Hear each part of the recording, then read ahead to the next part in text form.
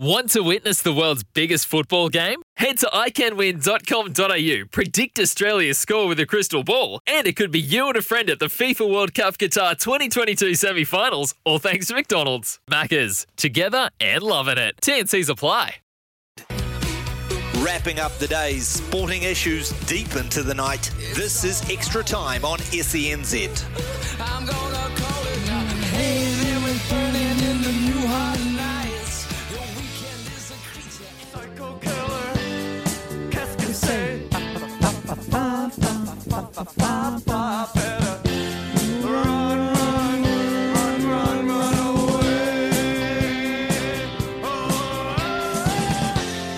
Psycho killer. Qu'est-ce que c'est?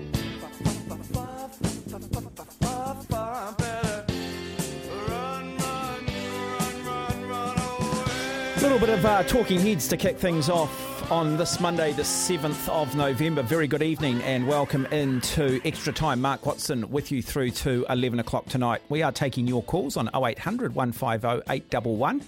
That's 0800 150 811. You can text the program here on 8833.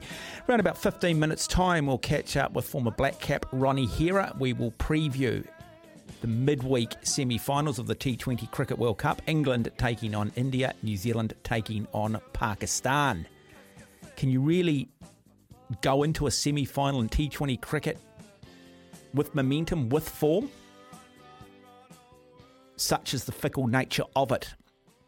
Bit of a crisis in Australian cricket. A lot of people saying that they need to have a bit of a clean out of their existing T20 side and go for youthful exuberance. But again, how much emphasis should you place on developing and building a T20 cricket side? It is a bit of a coin toss. Imagine tennis if it was just one set. How many times Roger Federer would lose, how many times the likes of Nadal would lose. Anyway, we'll put those questions to Ronnie Hera around about 8:15 tonight. Look, if you do want to have your say on any of the big sporting matters from over the weekend, love to hear from you. I mean, news is not news for too long these days, is it? Look, I do just want to congratulate the All Blacks on that performance. I didn't see it coming. In fact, I said to Ben, who's producing tonight, that, look, I felt the All Blacks would lose that test to Wales over the weekend. And I don't think I'm the only one. But I'm not a coward wise after the fact. You know, you don't always get it right in this game. But let's be honest, with what we've seen from the All Blacks this year, I don't think anybody was convinced that they'd beat Wales. And I'm still not sure anybody's 100% convinced that they're going to beat Scotland this week, because we just haven't seen that consistency. I'm hoping we do beat Scotland. I'm hoping we do beat England, and we can actually say, okay, we are now moving in the right direction. We are now moving in an upward direction. Laurie Mains back in 1994 was a bit the same. Lost a lot of tests to Laurie Mains. Almost lost test to Ireland back then. Dropped a lot of matches, if I remember. I'll have to bring up the years 93 and 94 to run through some of those results. But he got it right in 95. Now, we didn't win that Rugby World Cup final, but I think a lot of our players were genuinely ill. But it was basically the nucleus of a great side in 96 that won the first ever Test series in South Africa, with the likes of the Zinzan Brooks, the Robin Brooks, the Ian Jones, Olo Brown, Craig Dowd, Fitzpatrick. It was a hell of a side. The great Zinzan Brook, as mentioned. And your fingers crossed, you're sort of hoping, with guys like Ethan Blackadder coming back into the team, Anton Leonard-Brown, that we might do a similar thing.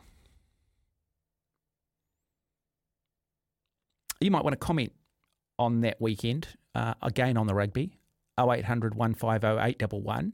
Are we also seeing the influence of Joe Schmidt? Are we seeing the influence of Jason Ryan? It's hard to give the credit to Ian Foster, because remember, when the team wasn't playing well, he didn't accept any responsibility. They sacked the two assistant coaches, Plumtree being one of them. So if you're going to live by the sword, you've got to die by the sword. So if the team's suddenly going well and you've brought 2 new assistant coaches in, then surely the credit needs to go to them. 0800 150 811. Look, this Kiwi Rugby League team only just got up over Fiji. Got Australia next week. Can we beat the Aussies? Can we beat the Aussies? I don't think we can. I mean, neither of these sides have really had any tough games, have they? And we probably went into that quarterfinal a little bit complacent. We've won everything so comfortably that perhaps we just had a slightly soft underbelly. I didn't pick Samoa to beat Tonga either. Big upset. Feel sorry for the Tongans. I know how much they love their rugby league, and we've seen what they do when the Tongans play here in New Zealand, and it's one of the best environments you'll get in New Zealand sport, but it is what it is. Samoa getting up and beating England in a semi-final. Can you see that happening? I can't. Sonny Bill Williams.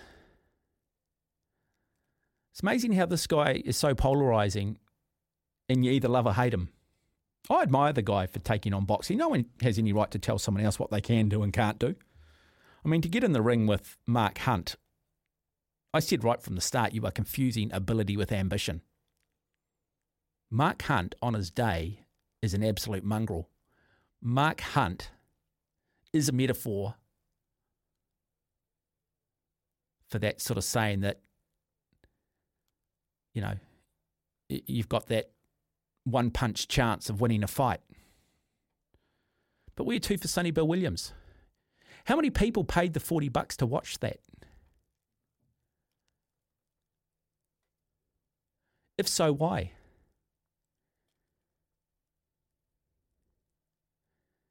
Oh, 0800 150 811 is the number. You know the most pleasing result of the weekend, though? Argentina beating England in rugby. The arrogant English. I cannot stand English rugby. Absolutely hate them with absolute, utter disdain.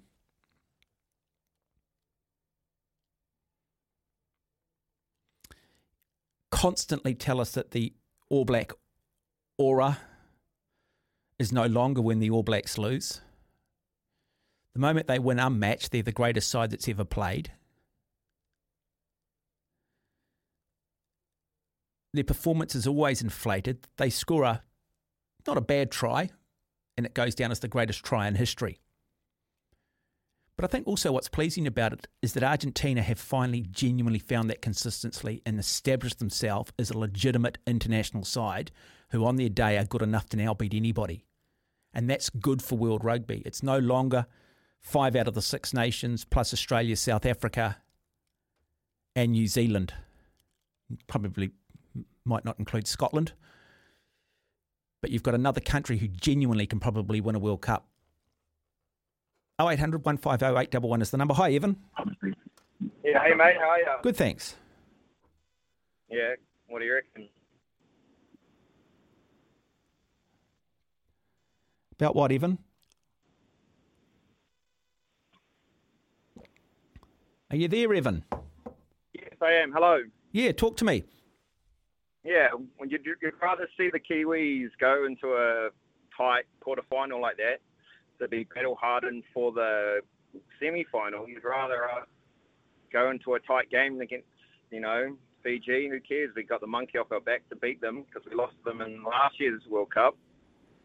Rather than a team like some low team and beating them 70-0, you'd rather go and battle-hardened, wouldn't you? So we might get over them. Yeah, look, I think there's some merit in what you say. I mean, the thing is, we got a bit of a wake-up call and we did get a tough game. Australia haven't had that, and so it'll go two ways. We learn from that and we're better for it, and we found a way to win it, and that does set us up for Australia. And you've seen the England women's rugby team talking about the narrow escape against Canada and how actually it might be the reason why they go on and win the Women's Rugby World Cup. So, look, I think there's a lot of merit in what you say, Evan. Yes, I think so, because, you want them to try and play their hardest against, Aussie, and, you want them to try and have as good as game as they can, because, our forward pack is probably the best in the bloody World Cup, but We just need a good kicker. Get rid of bloody, who's our kicker? Jordan Rapana.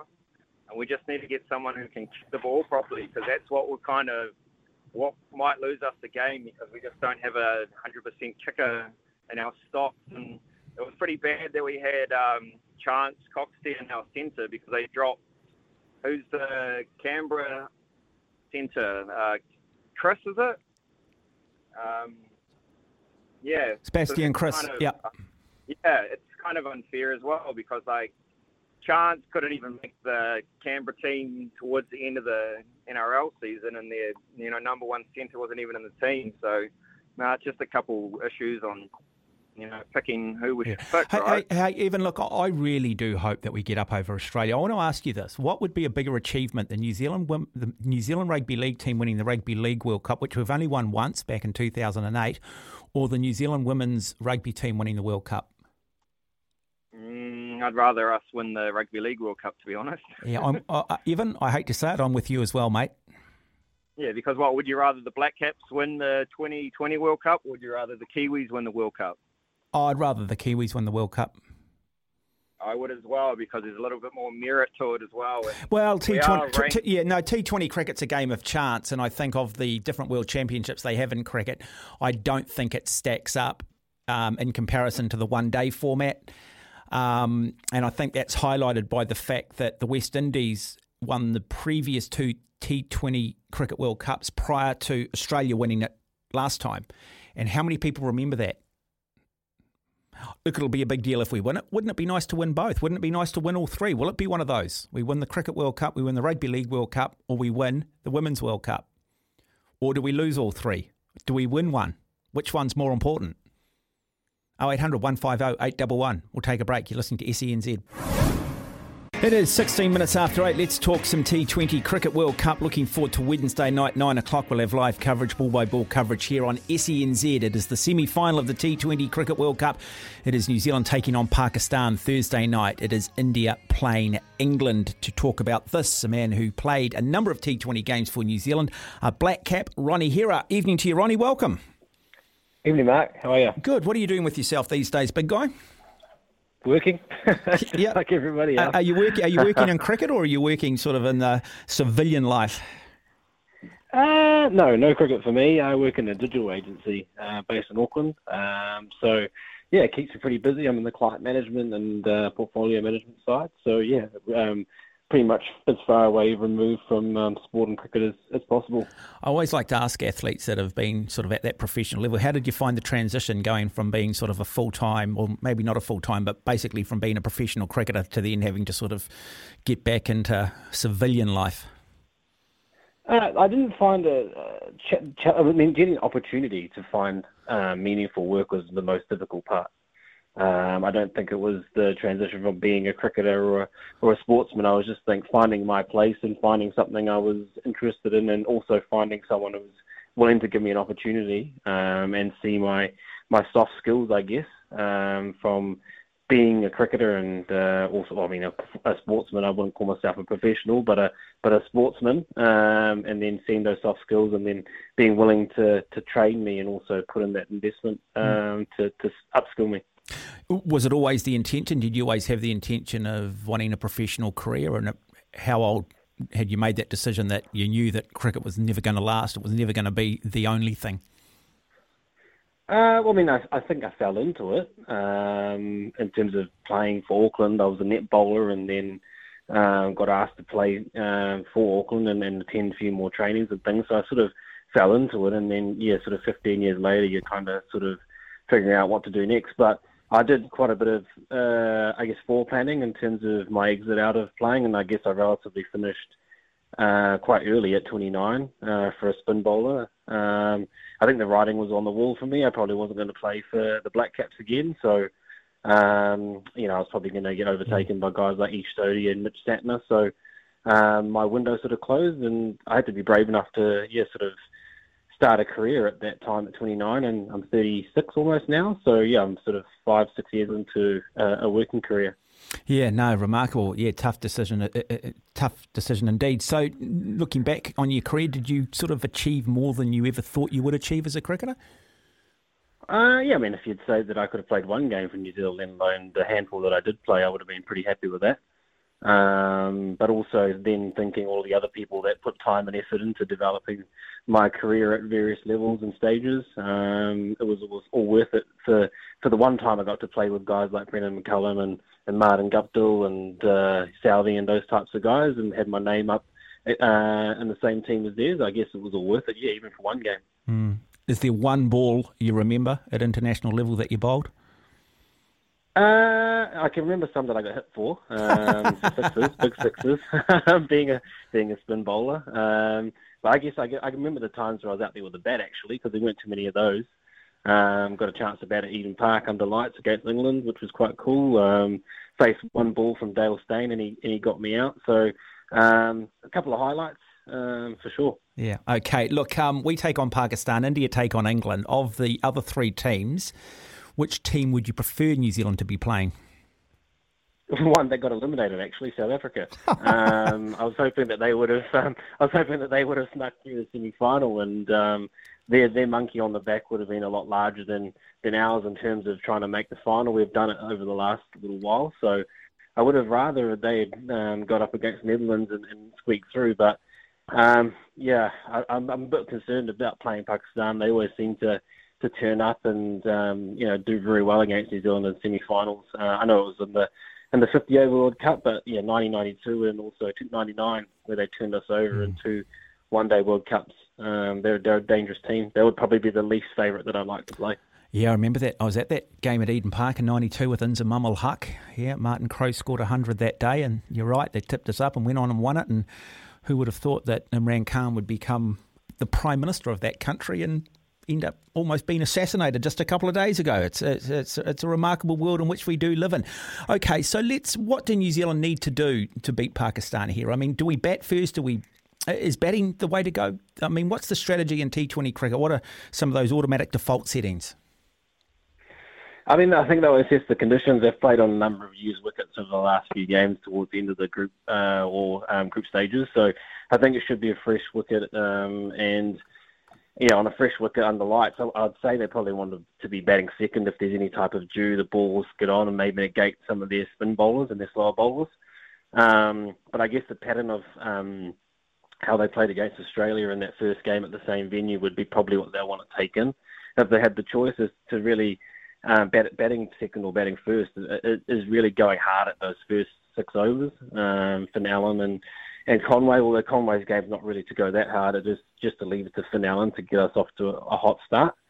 I said it last game, and this is more of a pattern thing for our team, and Kane Williamson obviously is a class player, and I'm not really talented enough to tie his shoelaces when it comes to batting, but I really would like to see Glenn Phillips maybe go in if Finn Allen gets out, because it just carries on that aggressive momentum, and then guys can bat around those hitters, and it just really keeps the momentum going. If you get Conway and Williamson at the crease, which has happened a number of times this tournament, the run rate does slow down for at least 2 or 3 overs before it starts to pick up again.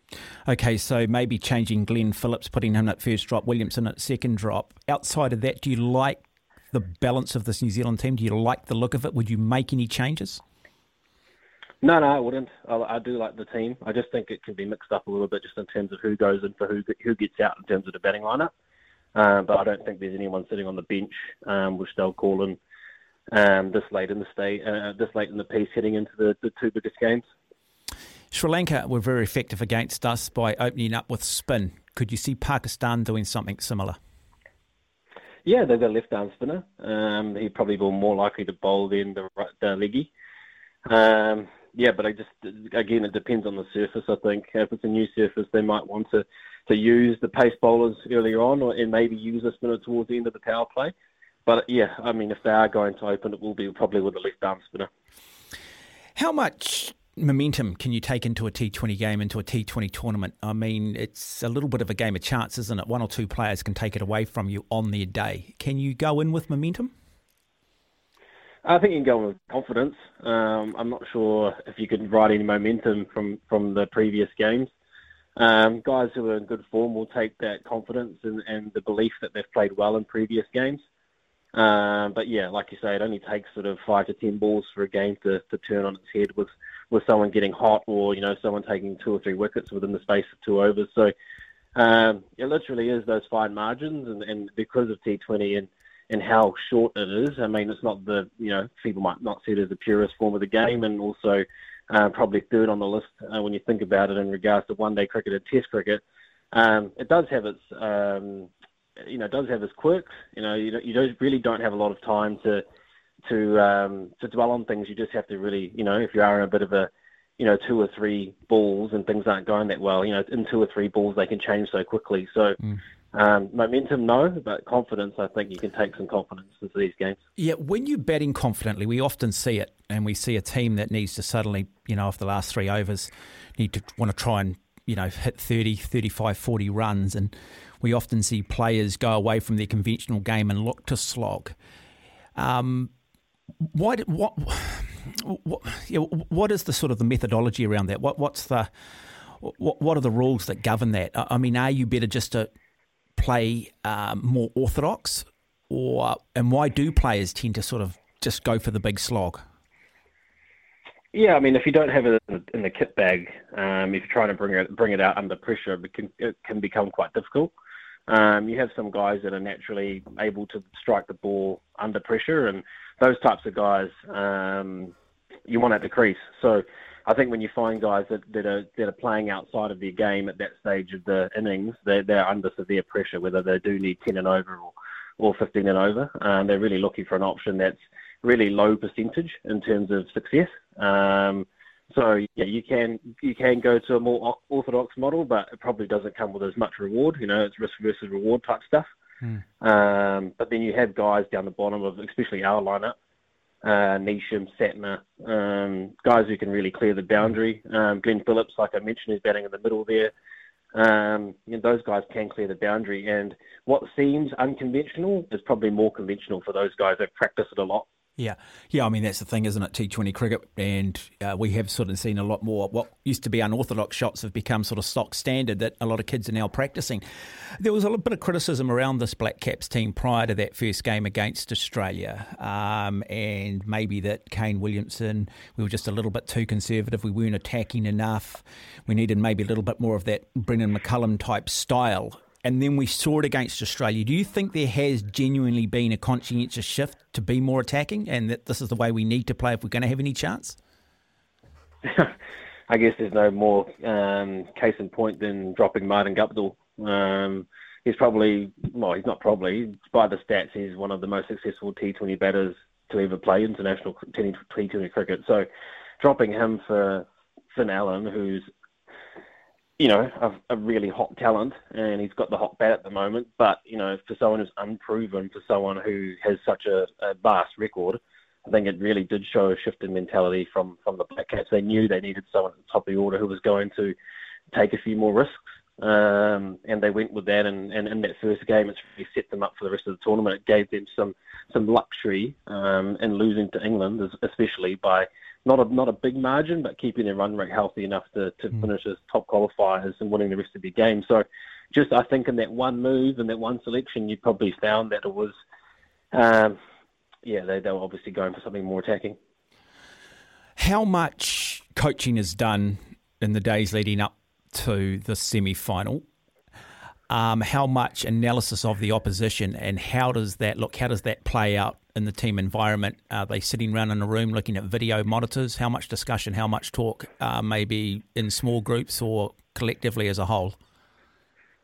2 points there. I think the second point is probably a little bit of that's going on because they just played Pakistan recently in Christchurch in that tri-series, so they'll have enough recent data and trends that they can go to analyse what guys are going to do. There aren't any new players that Pakistan have introduced, as far as I can see, that will take the Black Caps by surprise. So they will have that information at their disposal.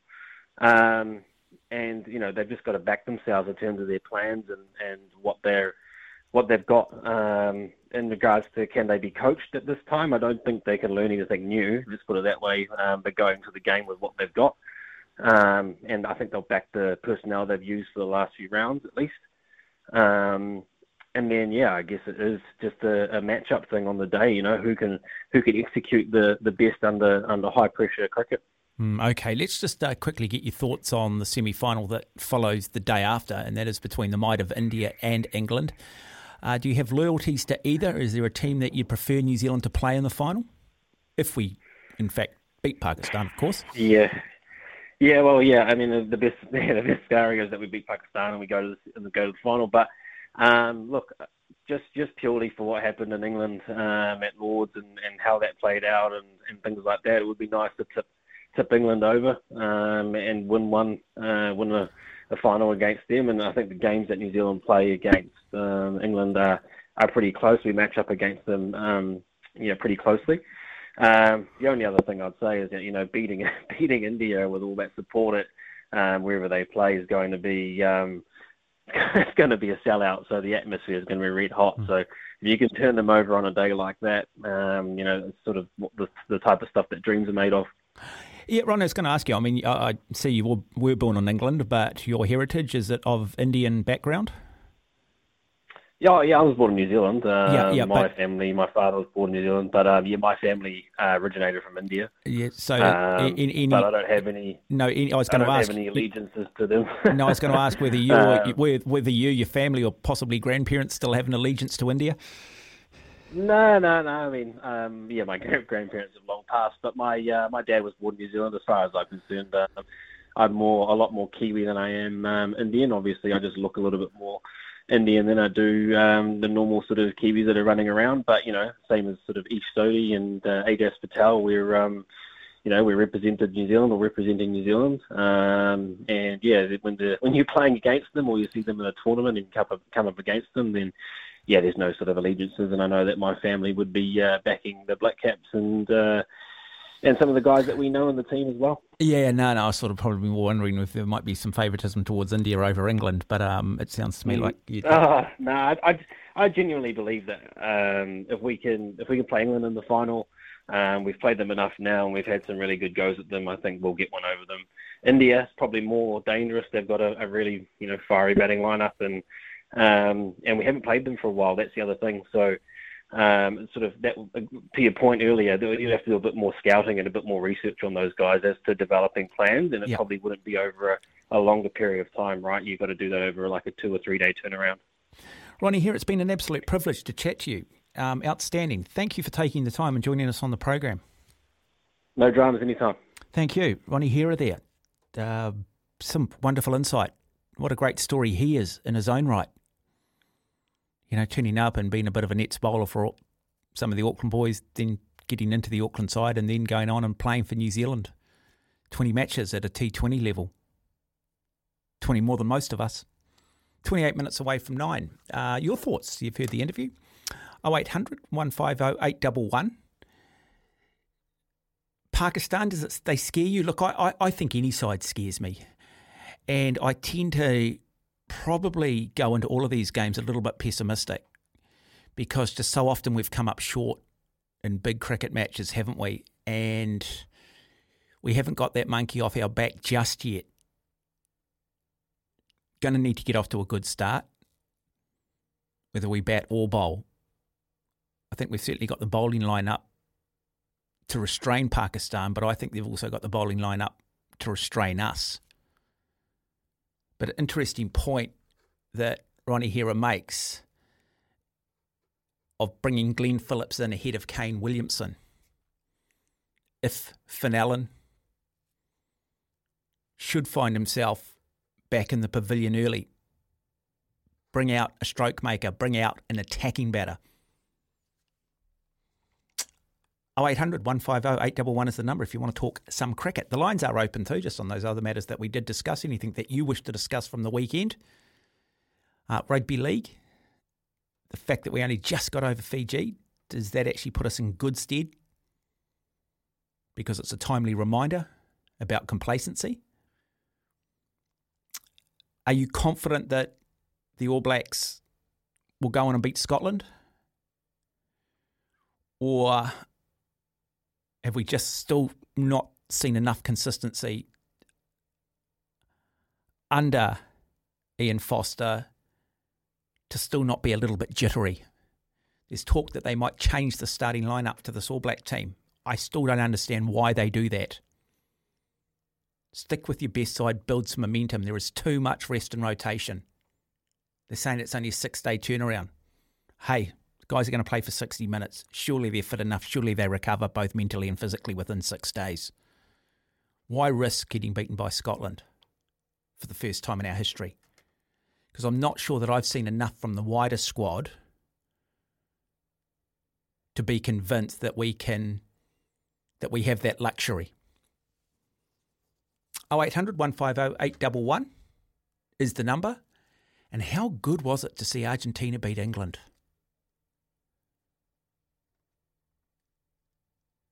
Double 833 is the text number. We've got some texts that have come in too. I'll get to those off the back of the next break.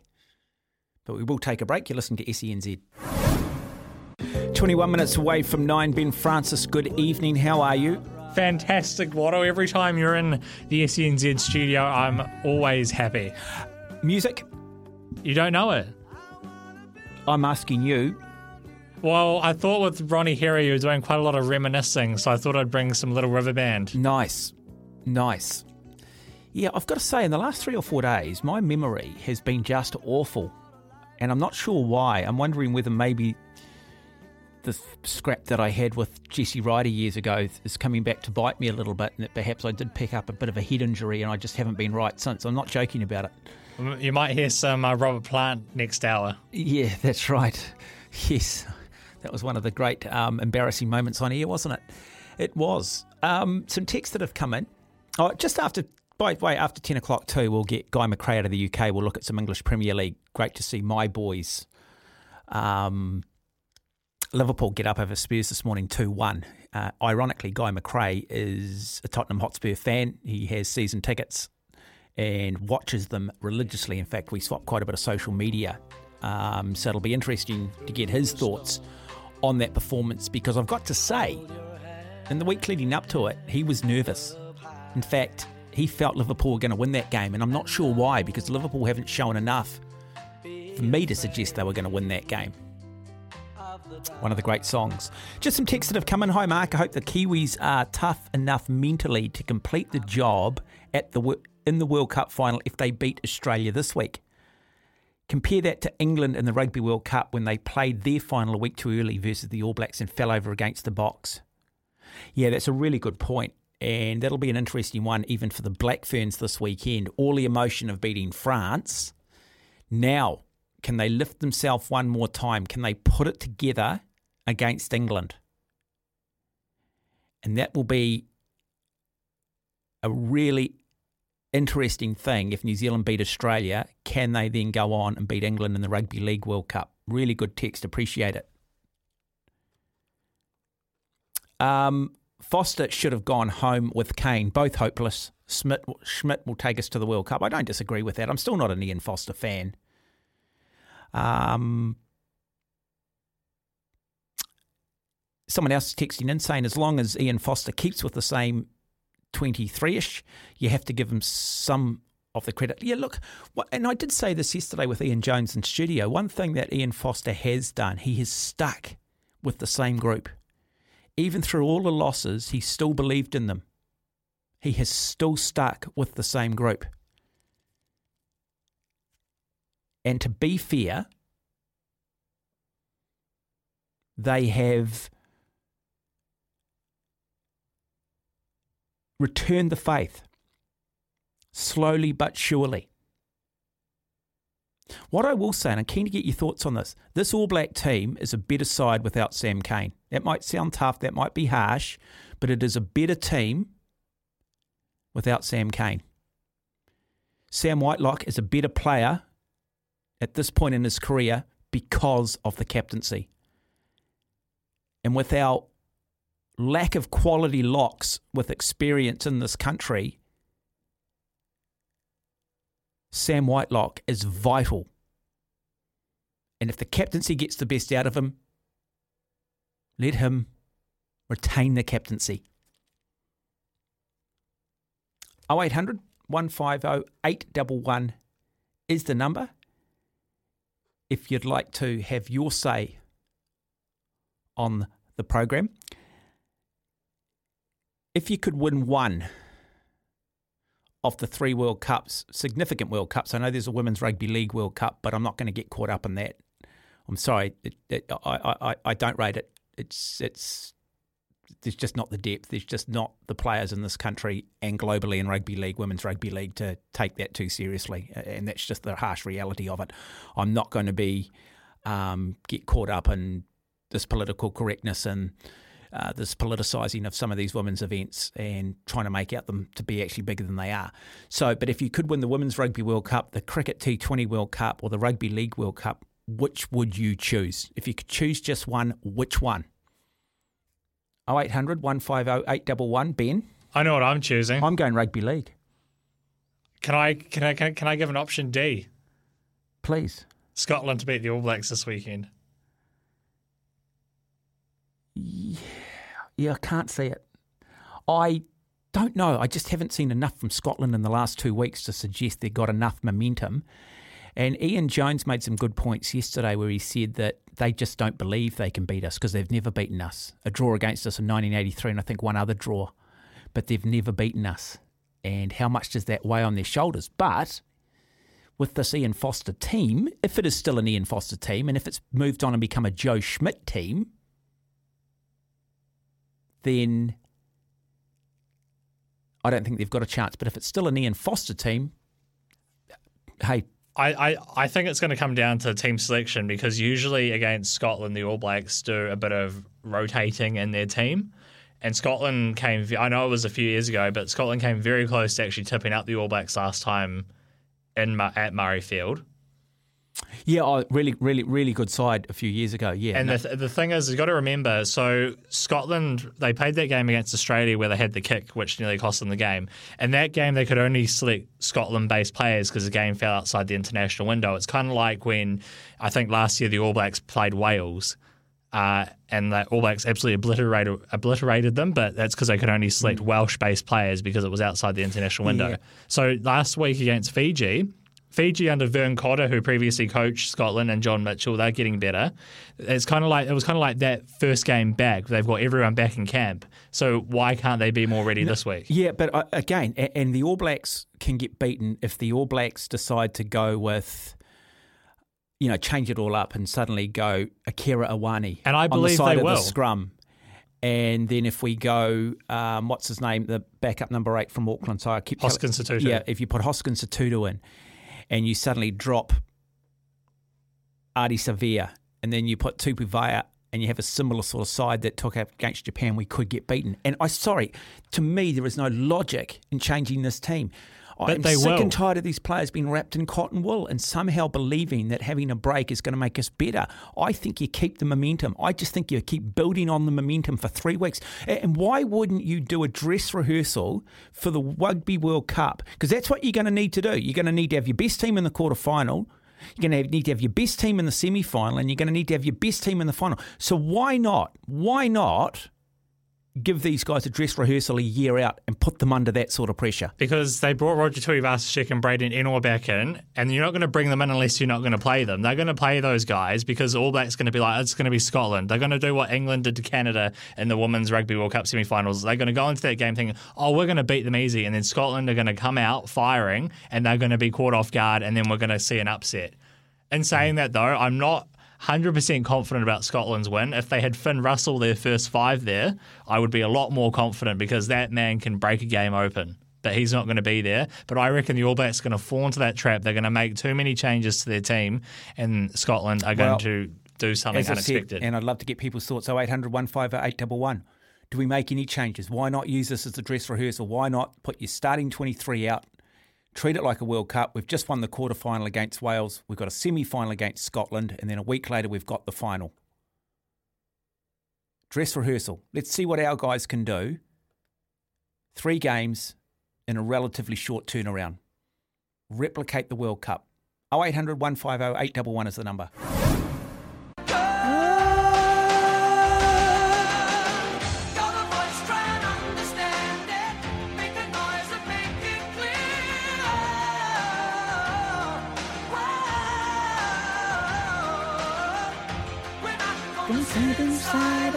7 minutes away from 9 o'clock. Someone's texted in and said, I agree, Women's Rugby League World Cup is not as good in standard as it could be, but I say to you, Mark, in due time, the Women's Rugby League will be a better on standard. Trust me on this one. Look, that's what I'm saying. I've got no problem with these Women's Rugby League World Cups, these Women's Rugby World Cups, men's netball. I think we can use that model as well. But let them evolve. Just let them organically grow. Let's not manufacture them. Let's not try and make out that suddenly they are on par with, say, the men's equivalent, or in the case of men's netball, the women's equivalent. Just let them go. It's not, if say the Women's Rugby League team win the Women's Rugby League World Cup, the reality is I wouldn't have them part of any Halberg discussion. I just don't think the standard's there internationally. I just don't think there's any real depth of competition. That's not to say in 20 years from now that might not be the case. And I do apply that to a degree to the Women's Rugby World Cup. Yes, Canada pushed England, but the reality is there's still only 3 teams that I think genuinely good enough of winning it. Hopefully the next time the World Cup comes around, there will be 5 teams. And then beyond that, 6 teams. Might stagnate at 6 for a while. And then eventually, 30 years down the track, we've got 7 teams that can win it. I tell you, I'll talk a little. I'll save it till after 9 o'clock. Got plenty of audio that we will bring you, including Michael Checker. We'll bring you some English Premier League audio. Just audio from over the sporting weekend. So we'll do that between 9 and 10. But I do want to keep the lines open on 0800 150 811. Peter McSee believes the All Blacks will win by 30 this weekend. I hope you're right, Peter. I hope you're right. I've got to say, the Welsh national anthem at Cardiff Arms Park, and I still call it Cardiff Arms Park. I'm not sure what its official name is these days. It used to be the Millennium Stadium, and it's got some corporate name now. But even playing at Murrayfield in Scotland, the flower of Scotland, the bagpipes, they're just great traditions, aren't they? They're just one. They don't realise it. They all sort of look at the haka and think that's the greatest thing in world rugby. But I actually think the Welsh national anthem, Scottish national anthem, playing in Ireland, I'm not going to include England because I just can't stand them. But the way they do their pre-game, to me, is as spine-tingling, goosebumps to the same degree as perhaps they get from watching the All Black haka. 4 minutes away from 9. Back after 9 o'clock. Guy McRae from the UK talking. It's got a nice little tune to it. Guy McRae from the UK. You can turn it into a rap tune. Brilliant commentator. Worked with him at a number of Olympic Games. Tennis, table tennis, football, you name it, he can do it. Mad keen Tottenham Hotspur fan. He's going to join us on the program around about 10:30 tonight. We'll look back on the English Premier League. Good to see Chris Wood scoring for Newcastle earlier this morning as well. So we'll run through all of those results. We've got plenty of audio to bring you this hour. We'll hear from Michael Checker. We'll also give you the full press conference of Ian Foster. We've got Ben Francis alongside of us tonight. Ben, what else have you pulled together for us to, what's the word I was going to use, to further enhance our knowledge and entertain us? Oh, geez, that's putting a bold statement on it. So, yeah, we got a bit of Fozzie, we got a bit of Michael Checker, we got quite a bit of Premier League to touch on as well. Mikel Arteta, Jurgen Klopp, Unai Emery getting his first win as Aston Villa manager, Chris Wood. And also, something we touched on a bit earlier as well was, of course, the big upset in the cricket yesterday with South Africa beating the Dutch. So we got a bit of audio from both parties there. Yeah, but again, it's the fickle nature of T20 cricket. Look, it's like sevens, isn't it? I mean, sevens, how often do you see the top sides getting beaten by some lesser sides? I mean, I remember 10, 15 years ago, Kenya were one of the major sevens playing nations. They seem to have fallen off the grid. It's interesting, why hasn't there been a lot of discussion around the New Zealand sevens team and whether Laidlaw should remain as coach? Do we need a bit of a clean out, finishing ninth at the Hong Kong Sevens, the Blue Ribbon Sevens event, and we finished ninth? Not good enough. I had to laugh when Sky Television put a little post up on social media, clearly advertising the fact that They were showing the sevens, but congratulating New Zealand on their 9th place. Congratulating the All Blacks sevens in 9th place. The All Blacks, that's how it would have been reported around the world too. All Blacks finished 9th in Hong Kong. And that is the danger of franchising the All Black name to lesser teams. You damage your brand. Cash grab in the short term, damage the brand in the long term. Does anybody care about the sevens? Or is that just another part of New Zealand rugby that's just fallen by the wayside, like so many other aspects of it? 0800 150 811. The All Blacks, do we change the team this week against Scotland? It's starting to sound like they are going to do it. Why would you do it? Why not have a dress rehearsal for this time in a year at the World Cup? Show your body in training what happens on game day. Quarterfinal, semi-final, final. We've just got through the quarterfinal against Wales. We've got a semi-final against Scotland. We've got a final against England the week after. See how these same group of players handle 3 intense weeks mentally and physically, because that is what's going to be required to win the World Cup. 0800 150 811 is the number.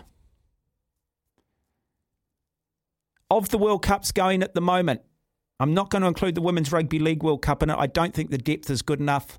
I don't think the standard's there. I don't really rate the credibility of the tournament just yet. Pleased it's happening. Let it organically grow, as I said before, 9. Women's Rugby World Cup final. The T20 cricket, if we were to get into that final. The Rugby League, if we were to get into that final. Which one of those 3 tournaments would you prefer to win? I'm going to go, I'd like to see the Rugby League team win, the Men's Rugby League team. You know why? Because to win it, we have to beat Australia. And you know how big Rugby League is in certain parts of Australia. And how arrogant they are and how poorly we've been treated by them over the years. So Rugby League for me, I mean, don't get me wrong, I'd love to see us win all of it. It'd be a great year in New Zealand sport. But which one for you? Text us here on 8833. Ben just wants to see Scotland beat the All Blacks this weekend. I've already gone and slapped them around. No, you didn't. Didn't I? No. I didn't? Nah. Oh. That it was like getting tapped in the. It was like a little flick of the finger. Oh, so I didn't give you the old Jesse Ryder. Okay. No. All right. I might have been confusing ability with ambition then. I might have been exaggerating things just a little bit. 0800 150 811. Hi, Dave. Yeah, I'd like to see us win the Rugby League World Cup just to beat the Aussies. Even if we beat them, I think England in their own conditions, they've been the team that have been the most consistent and playing good league. They were written off at the start of the comp and they're travelling very well. But if we make it past Aussies, it'll be a great final. I think I haven't been engaged with the Black Ferns because it was run down our throats a bit. But I did watch the game on Saturday night and I thought they performed very well. And I think we've got a good shot of beating England because of their top 2 inches. I think in front of a big crowd, apparently they've only played in front of 20,000 before. I think they could get a bit overawed and we could beat them. But I'm not sure that I'm not sure New Zealand's used to having played in front of big crowds either. The only thing, Dave, and someone mentioned this earlier, and I think it's a good point. We saw it with England in 2019 Rugby World Cup where they beat us, but they couldn't get up a week later to beat South Africa. It was like that was their World Cup. They'd won it, and for whatever reason they couldn't get up. And I'm hoping the Black Ferns don't fall into that trap, where I think England getting scared by Canada, I think probably do go in as the favourites. And the same thing I think we can apply to the Rugby League, and you mentioned it. So if we get up and beat Australia, how much emotional energy does that take out of us? And do we have the ability a week later to get up and beat England, as you mentioned? Well, on paper, which is only on paper, we do have probably the best squad. We don't have a kicker for the Rugby League. Yeah, it'll be hard for us, but those guys, I think they've got a very good brotherhood amongst them. The culture word, I think they get on with each other, so they could do. And with the Ferns, I think having Ted and Wayne Smith there, probably two of the best rugby brains, especially the professor, they'll bring them back down to earth real quick today. They'll bring them right back to earth and say, job's not done. And if you ever wanted two guys to do that, they're the guys. In regards to the All Blacks, I think we will make changes unnecessarily. I'm with you. We should play our best team every game. Doesn't matter if we're playing Zimbabwe or whoever. We should play our best team every game. And if someone gets injured, then we bring the next best guy in. Yeah, That's how we should play. And don't pick such a big squad. So those players that just miss out can play in the NPC or can play in club rugby or can just be playing and then pulled in if need be. And I think one of the dangers when you pick such a big squad is you almost feel obliged that you have to play some of these players at some point because they just haven't had enough rugby. And while you might argue that it's a strength having such a big squad, I think it's ultimately a weakness in terms of player development. Yep, agree. I did watch the New Zealand 15 team, who I like to call the Alpha Possums, because they're not the All Black 15. And I thought they played very well, and I thought they played, with a bit of flair. They weren't. It wasn't so robotic the way they played, and there was a couple of, Sean Stevenson was good, and Damien McKenzie was very good. I thought they were great, and we've beaten England at Twickenham, like Argentina. That's the best thing. I've been at Twickenham when we've lost, and I had the guy next to me, an English guy. He says, I knew you were going to lose after the haka. I says, well, why didn't you bloody tell me? Because he's a coward wise after the fact, like a lot of the English. Yeah. The only time I cheer for the Aussies is which I don't like to do, is during the Ashes, and it's only because they're playing England. It's funny. I tend to go the other way with the English cricket team. I don't have as much disdain for the English cricket team as I have for English rugby. I just cannot stand English rugby. I think I hate Australian cricket more than I hate English cricket, so I probably tend to go the other way. But, but there's not much in it. Yeah. No, there's not. Yeah. I don't know. I just think when England wins sports, they're just so arrogant about it, Like you say, if they get a good try, it's the best try in history. And that Twickenham crowd singing Swing Low is torture, absolute torture. So I love it when we beat them. But and we got a good chance against, Pakistan. We didn't do too good in 82. We could turn it around. And like you say when you were saying about T20's a game of chance, nothing was proven surer than last night when the Netherlands beat South Africa. Oh, yeah, but we sort of saw Zimbabwe having some victories. We saw, Ireland and these sides pushing and upsetting countries. And that's why I don't place as much merit on winning this World Cup as, say, the One-Day Cricket World Cup or, I'd still rather, I'd rather win a Test series in Australia than win a T20 Cricket World Cup if I can. Yeah. Yeah, winning a Test series in Australia or India would just be fantastic. Yeah. But was it Scotland and Zimbabwe? They bowled Pakistan and West Indies in the opening rounds, didn't they? Absolutely they did. Absolutely they did. But look, it would be great for New Zealand cricket because other than that, that Champions Trophy that we won in Kenya back in the early 2000s, the reality is we actually haven't won much. We might have been in some finals, but we actually haven't won them. And I'm always saying this, when you get into a final, if you don't win it, you may as well have finished 7th or 8th. The reality is you're not going home with a trophy, are you? Yeah, no one remembers who comes second, mate. No. You know that. Hey, no one remembers who comes second. Hey, Dave. Okay. Lovely to have you on the program. Thank you, and appreciate you listening to the program. Cheers, mate. It is 12 minutes after 9. You're listening to SENZ. Telephone number is 0800 150 811. Hi, Mark. If the Scots win, Ben can wear a kilt for a week and eat porridge for breakfast, lunch and tea. Well said, Craig. And they don't have anything underneath the kilts too, so he's got to go commando. He's got to go nude. Got no shame. I'd find the wool quite itchy. I would gladly do that if they won. I'd be so happy. You'd probably...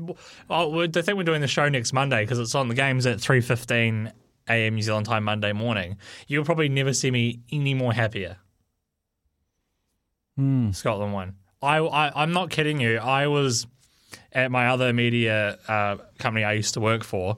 I was doing updates. Well, why do you have an affiliation for Scotland? You look a little bit Scottish. That's where my family's from. I know. I was going to say you look a little Scottish. I don't know what Scots look like, but you look Scottish. It's where my family's from. Yeah. And when Andrew Cotter was calling that game right at the death, and Stuart Hogg made that break, and then Beauden Barrett just doing what Beauden Barrett does, saving the All Blacks skin, I was on the ground crying because I thought for a split second there I thought we're gonna win. I remember watching Scotland play Japan at the Prince Chichibu Rugby Ground in 1989. Japan were not a part of the IRB then, and it was their first win ever over an IRB nation.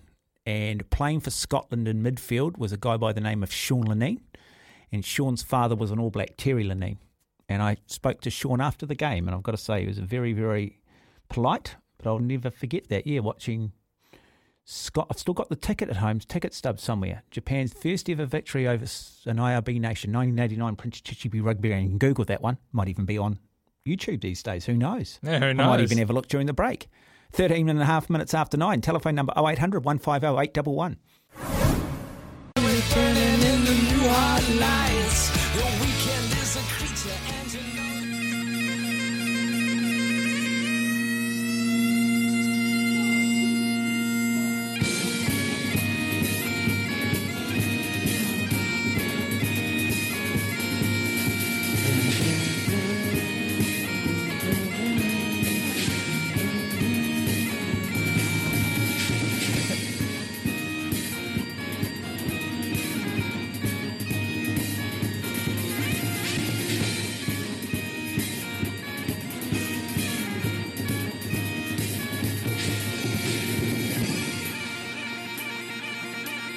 Ben, enlighten me. What's the music? Sounds like Smoke on the Water through bagpipes. Have you heard of the band called the Red Hot Chili Pipers? No, I have actually, yes. Red Hot Chili, it sounds like you're going to say peppers every time, but it's just natural.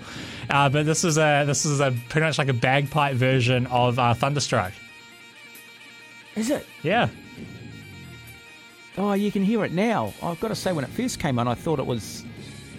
We all came down to Montrose on the Lake Geneva shore. They won some talent contests, and of course pretty big in Scotland because they do like bagpipe covers of really big very, songs. very clever indeed. Hey, I did find that game between Japan and Scotland from the Prince Chichibu Rugby Ground, 1981, 28-21. Japan ended up winning that game. I knew it was around that 21-22 point margin. I don't remember the crowd being as big as it was on the television. Maybe you're sitting on the other side. Never remember the crowd being as big as it was. Do you want to bring up any of the All Blacks losses? Like I think they lost to Ireland this year, and was it Argentina a couple of years ago too? What's that got to do with things? What are we talking about? Well, you just it seems like you're just trying to rub salt into the wounds that Scotland are on the wrong side of history. No. And I'm just trying to bring up the All Blacks. I've got a lot of time for Scotland. I always remember the great names like John Jeffrey. Who else did we have? Doddy Weir, John Jeffrey, and the great commentator then, Bruce McLaren. Well, Doddy is going to be at the game on Monday morning New Zealand time. How is he? He's there's him, Rob Burrow, and Stephen Darby, who used to be the Bradford City captain and whose wife is the England football captain, I believe, or used to be.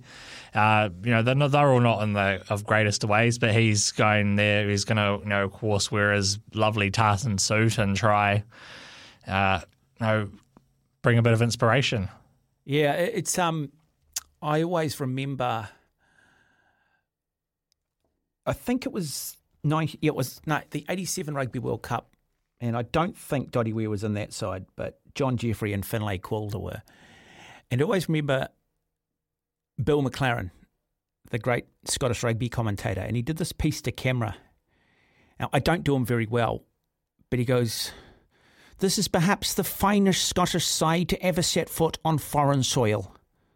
The likes of Doddy Weir, Finlay Calder and John Jeffrey. But today, they meet the might of almighty New Zealand." And you could almost see tears in his eyes, and you knew, and he knew, this All Black team was a good All Black team, and Scotland were going to get thumped, and that was the quarter-final. But I always loved that, the way it rolls off. Finlay Calder, Doddy Weir, and John Jeffrey. I think you just did a very good impersonation there. Yeah, I just love the way that just rolled off. John Jeffrey, Finlay Calder. Yeah. Always loved that guy, mate. Bill McLaren, one of the great rugby commentators, if not perhaps the finest that's ever lived. In fact, I'll say that. I think he's the best rugby commentator we've ever had. I remember 1996, and he was doing some of the tests in South Africa, and his pronunciation of Christian Cullen, the Paikokariki Express, was just superb. And Christian Cullen, the Paikokariki Express. Anyway, 0800 150 811 is the number if you do want to phone the program. We've got some audio. I'm thinking we might hear from Michael Cheika. A remarkable thing, Michael Cheika. So here he is coaching Argentina to beat England, but it was only, a few days earlier that he was actually helping Lebanon with the Rugby League World Cup. Yeah, it was literally about 48 hours beforehand. He was in the stands wherever they played Australia in their quarterfinal, and then he's in, London. It does show, though, doesn't it? I mean, he didn't have a lot to work with when he was coaching Australia, and therefore he was much maligned and people didn't rate him as a coach. He's gone to Argentina and done some great things with Argentinian rugby. And you now wonder whether, in fact, he's a much better coach than perhaps we gave him credit for. And then on the other hand, you get a guy like Ian Foster, who's got a hell of a lot of talent, can't seem to get the job done, and just highlighting that, in fact, he is actually inept and not a very good coach. Right, let's hear from the Argentinian coach, Michael Cheika. It was good.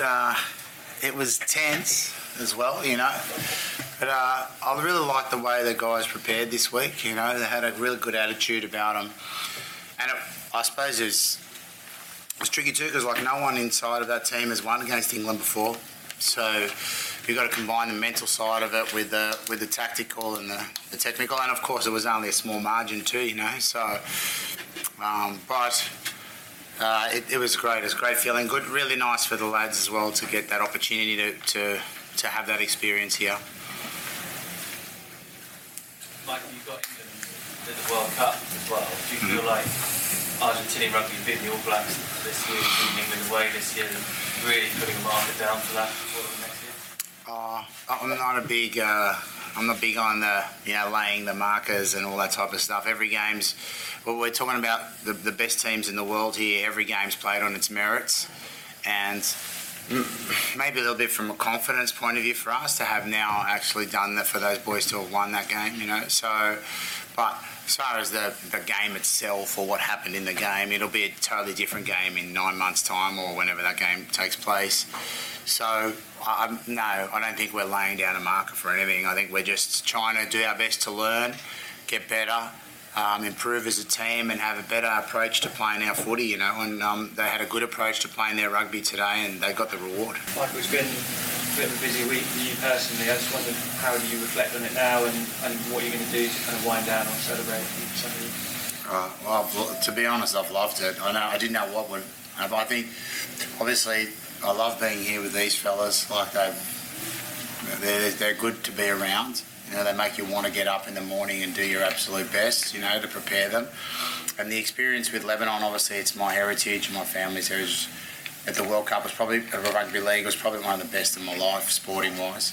Just that connection back to your heritage and the coaching guys from totally different levels of footy, amateurs, and it gave me so much energy to want to come down. I felt like the week was pretty seamless, really. There wasn't too many hiccups, and I'm lucky. I've got great people with me, here with Felipe and Juan and David and Andres and all of the team here, and also with the Cedars, with Matt King and Robbie Farrer and those guys. I felt like that it was really comfortable for me to be able to enjoy the week, not just do the week.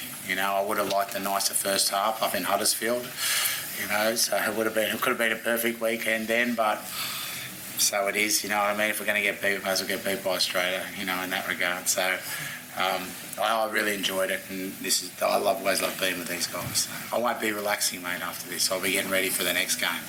Maybe when it's all finished and after the Scotland game at the end of the tour, I can, kick back a little and remember what my wife looks like and the kids. A couple of my kids were here today. They absolutely loved it. First time they would have been to Twickenham, so they loved the day. Yeah, shove that up, you England. Shove that up, you England rugby fans. cannot stand the English rugby team. Anybody wins the World Cup but England, please. We will never hear the end of it. Every one of the players, like the 2003 side, will make the greatest ever team. And of course, alongside of it, the aura of the All Blacks. Anybody but England, please. I love English football, love a lot of other English sport. Don't get me wrong. I genuinely do. Right. Craig's text back in saying, nice one, Ben. You're a stayer. My Welsh heritage would require me to eat leeks and go coal mining. And it was Craig who had suggested that if the Scots do beat the All Blacks this weekend, that Ben wears a kilt for a week and eats porridge for breakfast. What about haggis? Well, there's other things the Welsh could do, but I don't think they're appropriate to say on air. Yeah, and they can sing. Very good singers, the Welsh. If they speak the Welsh dialect, they'll spit in your face like Llanelli. Next thing, Craig is going to text her and tell me I've got to enter the Highland Games in the new year. Be rude not to. I could see you throwing a pole. Could you? No. Carrying a stone? I tell you what I do. I pick up bags of horse feed and I slam it on the ground, like above my head, and they're 30-odd kilos, and slam them on the ground. Thinking you're William Webb at Wallace. Oh, I'm just thinking... Braveheart. Something like that. I yell freedom as I smash it on the ground. I'm like, independence from the English. He was hung, drawn and quartered, a pretty brutal way to die. Not a nice way, not a pleasant way to die at all. 28 minutes after 9. We'll take a break. Lines are open, 0800 150 811. Should the All Blacks make changes to Scotland? I don't think they should. I think the same 23 should take the field, unless there are injuries. And this should be a dress rehearsal for next year's Rugby World Cup. We're going to have to win 3 massive games in a row, and our players are going to have the mental fortitude to do it. Let's find out about the character of this team, because it's been very, very inconsistent this year.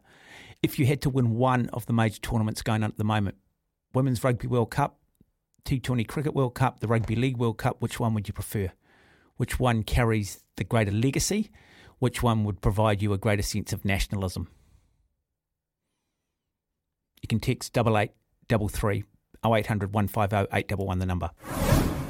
A little bit of Neil Young, coming up to 26 minutes away from 10 o'clock. You are listening to SENZ on this Monday night. The phones are open. Anything that's been on your mind, anything that you've heard from other shows, or you just simply want to have your say from the weekend of sport, or simply state an observation or make a point, challenge us, we'd love to hear from you. Just dial 0800 150 811. We're nice people. We will welcome you. Oh, I know. I mean, let's be honest, Ben is hoping Scotland beat the All Blacks. Mind you, last week on a podcast, I did say that I hope the Black Ferns would lose and the All Blacks would lose, and I'll give you my reasons why, because I was just sick and tired of the politicalisation. Anyway, I'm struggling, You're making me look like the good guy now. Politicising everything around the Women's Rugby World Cup, this constant oppression of women, and the only relationship that's ever existed between men and women's been one of dominance. And I've had a guts full of all of that and been told I need to watch and made feel guilty if I haven't.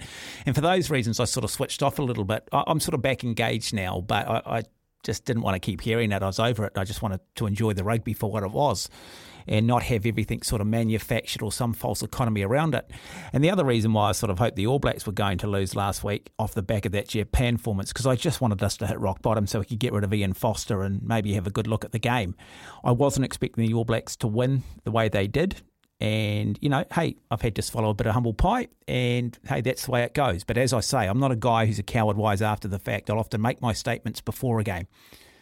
A lot of people in this industry won't make any statement and then after the result go, I told you so. I'm not that guy.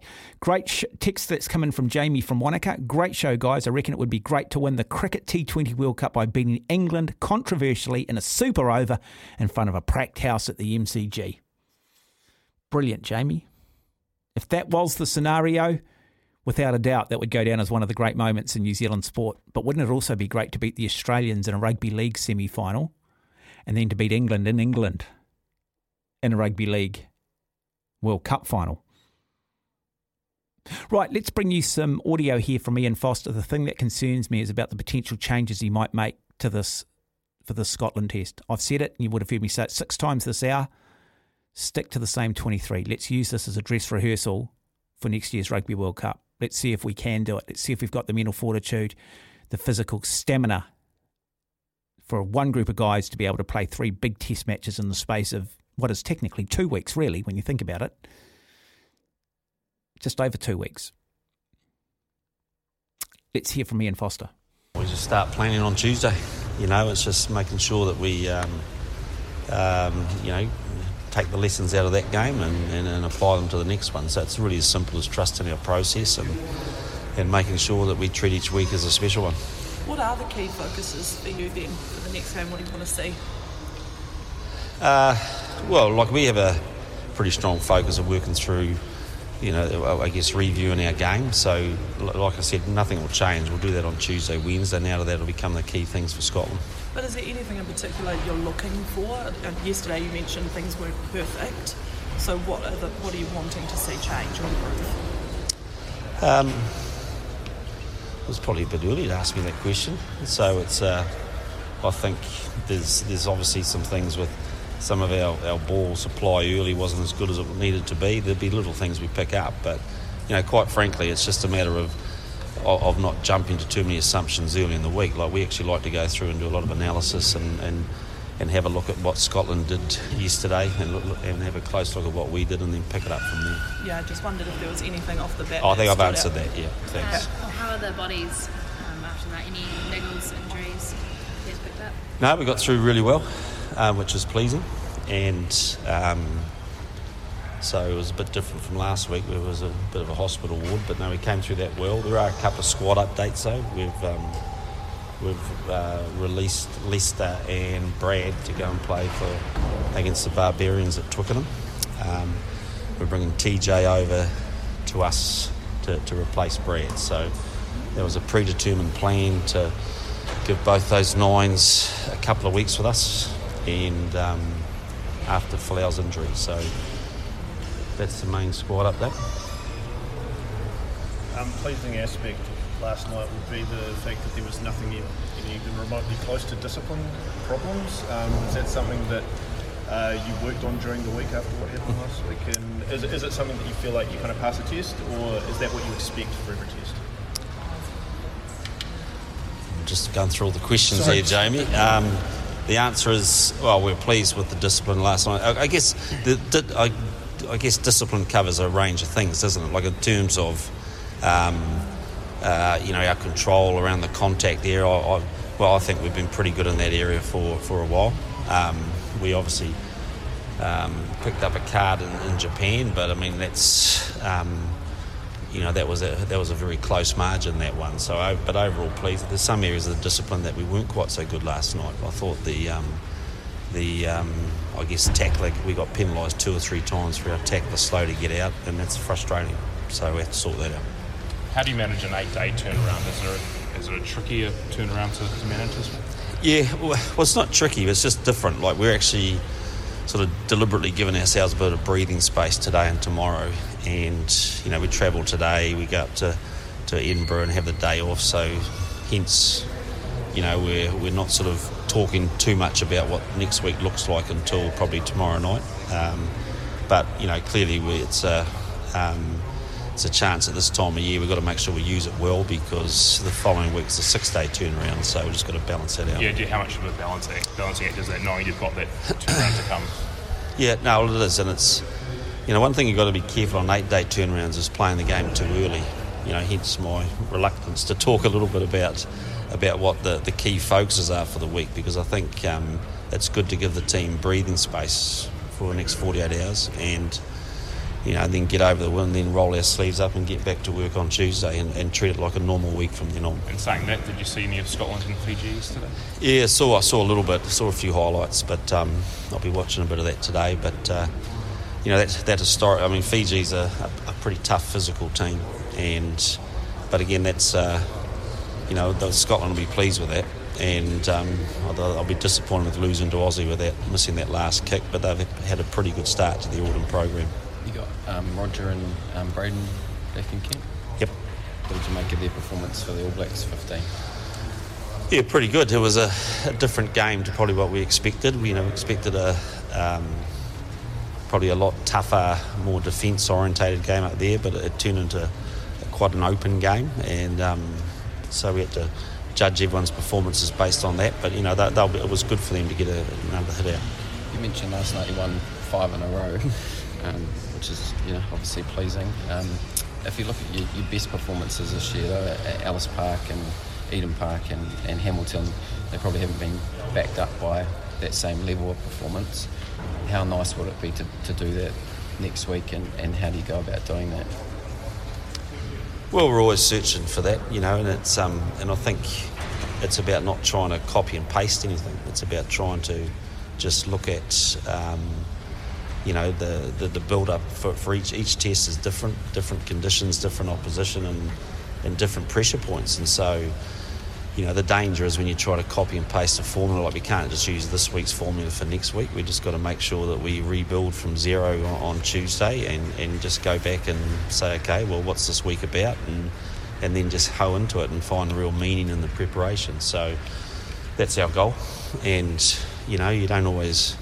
Sometimes we judge great performances by scorelines, but also great performances can come just by solving problems on park, and that's what I think we're getting a little bit better at. You mentioned you haven't been to, a lot of the players haven't been to Scotland for a long time. Is there anything you do to delve into what it means to play in Scotland, what it's like there, the history of Murrayfield, those sorts of things? Yeah, a little bit of that. Wear an extra layer of clothing. There's little things you've got to do individually to prepare up there, but no, it's every ground and historical ground, has a lot of history to it, and this team's enjoying catching up with a lot of its history and learning about that, particularly when you've got a lot of players who, it's kind of new. The Northern Hemisphere is not sort of a regular for them as it used to be, so we're getting back into that pattern, but it's important that we embrace that historical side of it. Your wings and centres only got about 1,000 touches between them yesterday. Are you expecting them to get more involved, or is that just the nature of the game, how involved? Nature of the conditions last night. It was very slippery. It's I think it would have been better conditions to play in if the roof was open, quite frankly. It wouldn't have been better for the spectators, but I think the condensation and the atmosphere just made it an extremely slippery game. So I'm actually quite like that stat, to be fair, in that sort of game, because you actually want sometimes we overplay in those conditions because we just want to play, and I kind of like the patience. What was your assessment of Geordie at 12 last night? Yeah, pretty good. Can you elaborate on that a little? Seems all I talk about is Geordie Barrett, but he played well again. He backed up a good performance at Eden Park with a solid one, but it was a different game. It was a game where, I think he went in there because we felt it was going to suit a very physical 12, and he played that game really well. You won't want to talk too much about specifics, but you mentioned in terms of selections and options, with like Cody and Samasoni and developing that, and I guess Geordie and David at 12. Do you balance that with consistency of selection, which tends to help consistency of performance as well? I guess trying to develop options with developing combinations. What's that juggling act like? It's a juggling act. It's just a juggling act. It's at what stage do you put all your eggs in one basket, and what stage do you build depth? And it's I guess that's the art of selection. But quite frankly, be it Geordie or be it Davey or be it maybe even Anton Lennon-Brown at 12, at the end of the day, it's quality players, and we expect them to do a job. And so whilst it's not about chopping and changing all the time, it is about building. And I think we've done a lot of work on combinations this year, and adding a few other options up our sleeve is going to be good for us. Yeah, I know you mentioned All Blacks 15 squad changes. Just to confirm, does that mean Braden and Roger are back to the All Blacks? Yeah, they came back yesterday morning, so they've returned. They'll be with us now. So we're just utilising that program as a chance to, like I said at the time, we released them to get another game in the midfield. They now come back with us. And Leicester obviously missed the Japan game, so it's a chance for him to go and get some rugby this week. Then he'll come back and join us, and I'll explain the nines. There you go. It is 14 minutes away from 10 o'clock. Ian Foster there providing some rationale in regards to some of the decisions and the way this potential team might look against Scotland. Stick with the same team, Mr. Foster, for two reasons. We don't want to lose to Scotland, but use it as a dress rehearsal for next year's World Cup. 3 big matches in a row. That's what's going to be required to win the World Cup. 0800 150 811 if you do want to phone the program. Love to hear from you. The lines are open. 9 minutes away from 10 o'clock. We'll put a bit of focus on English Premier League football after 10. Guy McRae out of the UK will join us around about 10:30. He is a big Tottenham Hotspur fan, regular season ticket holder, beaten by my mob, 2-1. He didn't have a good feeling about it all week. I've been communicating with him via social media. I'm not sure why, because I think they've shown clearly a lot better form in the English Premier League under Conte than what we've seen with Liverpool at the moment. Was it a turning point for Liverpool? I think the FIFA window will benefit Liverpool. It'll be interesting to see what teams are affected by the FIFA Football World Cup window. Let's bring Ben Francis back into the program. I want to know how Ben's darts are going. How are your darts going, Ben? Have you got over some of your mental frailties? Well, I actually, because of this job, I really don't get the opportunity to go out and play. So I can't really comment because I don't know. Practice at home has been going well. Play a few practice games, and doubles could be a bit better, but it seems to be going all right. But I need to go out there and have a few games, but it always conflicts with my work hours. So, sorry, you said doubles are going better. You mean hitting doubles or playing doubles? Hitting doubles. Right. I don't like playing. I'm not a big fan of doubles. How's the doubles format working? Darts, just a dart each, or no, just have like a turn, and then the next person from the other team goes, and the next person your team goes, and it's like any other doubles thing, really. Yeah, I was doing some Q Sport commentary over the weekend, and their doubles format's quite good, or their teams format. Their teams format's a good one. So you might have 4 players on a team. Each player plays each of the other team members on the opposing team. Just one frame. If you win the frame, you get 10 points. But if you lose the frame, you pick up a point for every ball that you did sink. So you could end up losing 10-7. So you might have sunk 7 balls, missed the 8 ball. Your opponents pick that up. They win the frame. You pick up 7 points. And as I said, 4 members on your team, 4 members on the opposing team. Each player plays every member of the other team, and you end up having the scoring system. It's a very, very cool format. Do like it, and I think some sports could learn a lot from other sports in terms of the way you set up your sport and the format that you use, which is easy to understand, logical, and brings a real element of the unknown and a little bit of a luck into the equation. Is there luck in darts? Yeah, you can get it. You could get like a lucky deflection. You just get times where, say, for example, you could be on a double and you have a few darts at it and don't hit it, and then your opponent takes out at like a finish on a bullseye, which can be very hard to do. So, now, I haven't really thought about it, but the top dartboards, they all have the wire, do they? Yeah, correct. What is that called? What is that called? Does it have a just a wire? Like just sometimes you could literally throw a dart and it hits the bit of wire so perfectly it just bounces off. I know, you don't often see it though, do you, on the big tournaments? That's because they're so superiorly accurate. I know, but you still see them miss on occasions, but it's always it's outside. Well, it's like with technology over time. It's just like the wire's getting thinner and thinner, so I guess it just gets harder and harder to hit. Mm. That's probably what it's down to, but it still does happen. Do guys do much analysis on their opponents' games? Well, you can't really do much, can you? You just got to focus on what you're doing. That's the thing. That's kind of the thing with darts. It's like lots of individual sports. No matter what you do, you're in control. The only way you can get better is by doing better yourself. So I guess that's one of the things with darts. You can't really analyse it's not really like because your person's throw is going to give them like an advantage or anything. Okay, fascinating. Darts every second Monday with Ben Francis if you are interested. Thanks to the Dart Depot. Thanks to the Dart Depot. If you're buying darts, go to the Dart Depot. That's DARTDEPO, Dart Depot. I was going to say what it meant backwards, but... You've got the T. Oh, did I? Yeah. Of course I did. Anyway, after 10 o'clock, we'll look at some English Premier League football. It is 1 minute after 10. You're listening to SENZ. Telephone numbers 0800 150 811. I'm assuming that is Paolo Nutini you are playing. Correct. Very, very good musician. Outstanding. A Scotsman. Scotland play the All Blacks this weekend. In fact, it is Monday morning New Zealand time. But we are going to switch it up, change it up. We're going to talk some English Premier League football. Ben Francis alongside of me. What audio have you put together, Ben? I'm sure we're going to hear from Jurgen Klopp. I'm sure that we're going to hear from Antonio Conte. What else have you got? Phil Parkinson, Wrexham United manager. No, I'm kidding.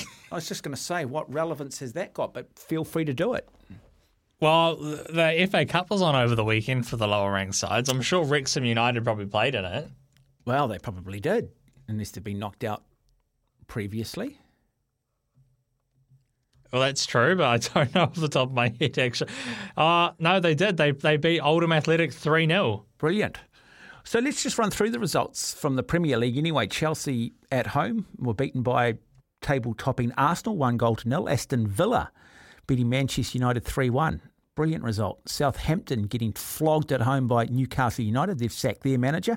Crystal Palace beating West Ham at home. So West Ham were at home. They lost 2-1. Crystal Palace starting to find their form. Very good side last year. Did you see the game winner for that? And Liverpool beating Tottenham Hotspur 2-1. No, I didn't. Was it a cracker? Cracker.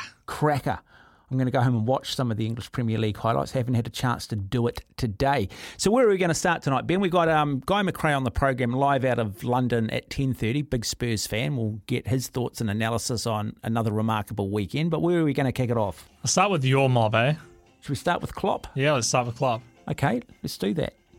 Those celebrations because of the away and tell you how big a win that was for you. Yeah. It was not my plan, actually. I didn't want to do it, but I got carried away, and I thought the people deserved a little bit. Tough times. They had now to travel a lot in the Premier League until they saw the first 3 points. So, I said, got a bit carried away, but it is big, absolutely big. Before that, the final whistle, I was not able, would not have been able to do that because I was really knackered. It was really tough game for everybody. Brilliant first half, really good first half, got good football, controlled, top goals, world-class goals, and then we all know Tottenham is coming back. Take a lot of risk, become in these moments pretty direct, switch the side, cross the ball early, and that makes life then really difficult because you cannot defend these situations all in a clear. There's a lot of second ball fights and these kind of things. We had our counter-attacking moments. We were not precise enough in these moments. That would have been massive.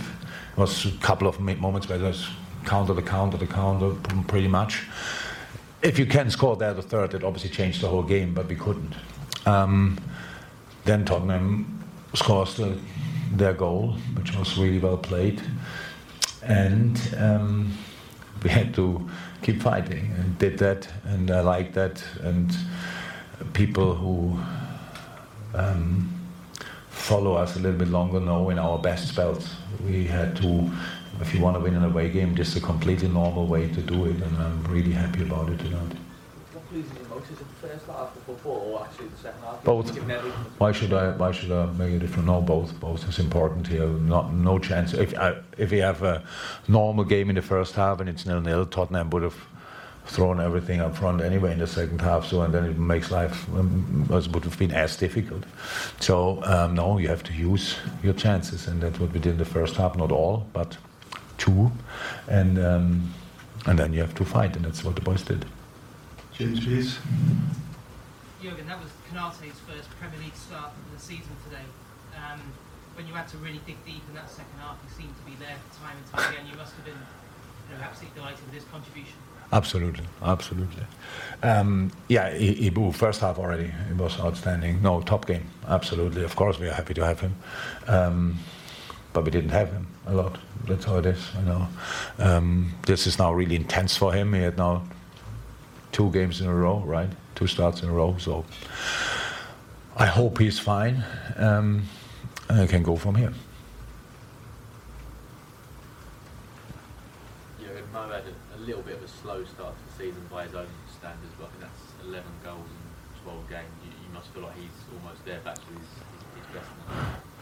Yeah, so that's Mo had even in the slow start, he was involved in the most chances in Europe in football. So, but we didn't take them, or he didn't take them. That can happen for a striker. It's a completely normal phase. But how everybody knows, he will in the end, when you look back on his career in 4, 5, 6 years, everybody will remember one of the best strikers you ever saw, because the numbers will be absolutely insane.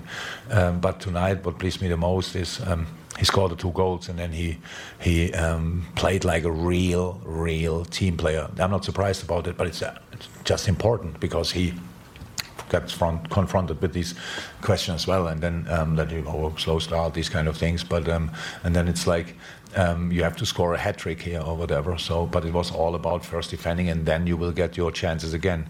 We were in these moments. I think he had a pretty big one, which he takes with 1 touch. If he takes 2 touches, he was completely free. I think he could have finished it off there. So, really pleased for him. Top performance, and showed outstanding attitude tonight.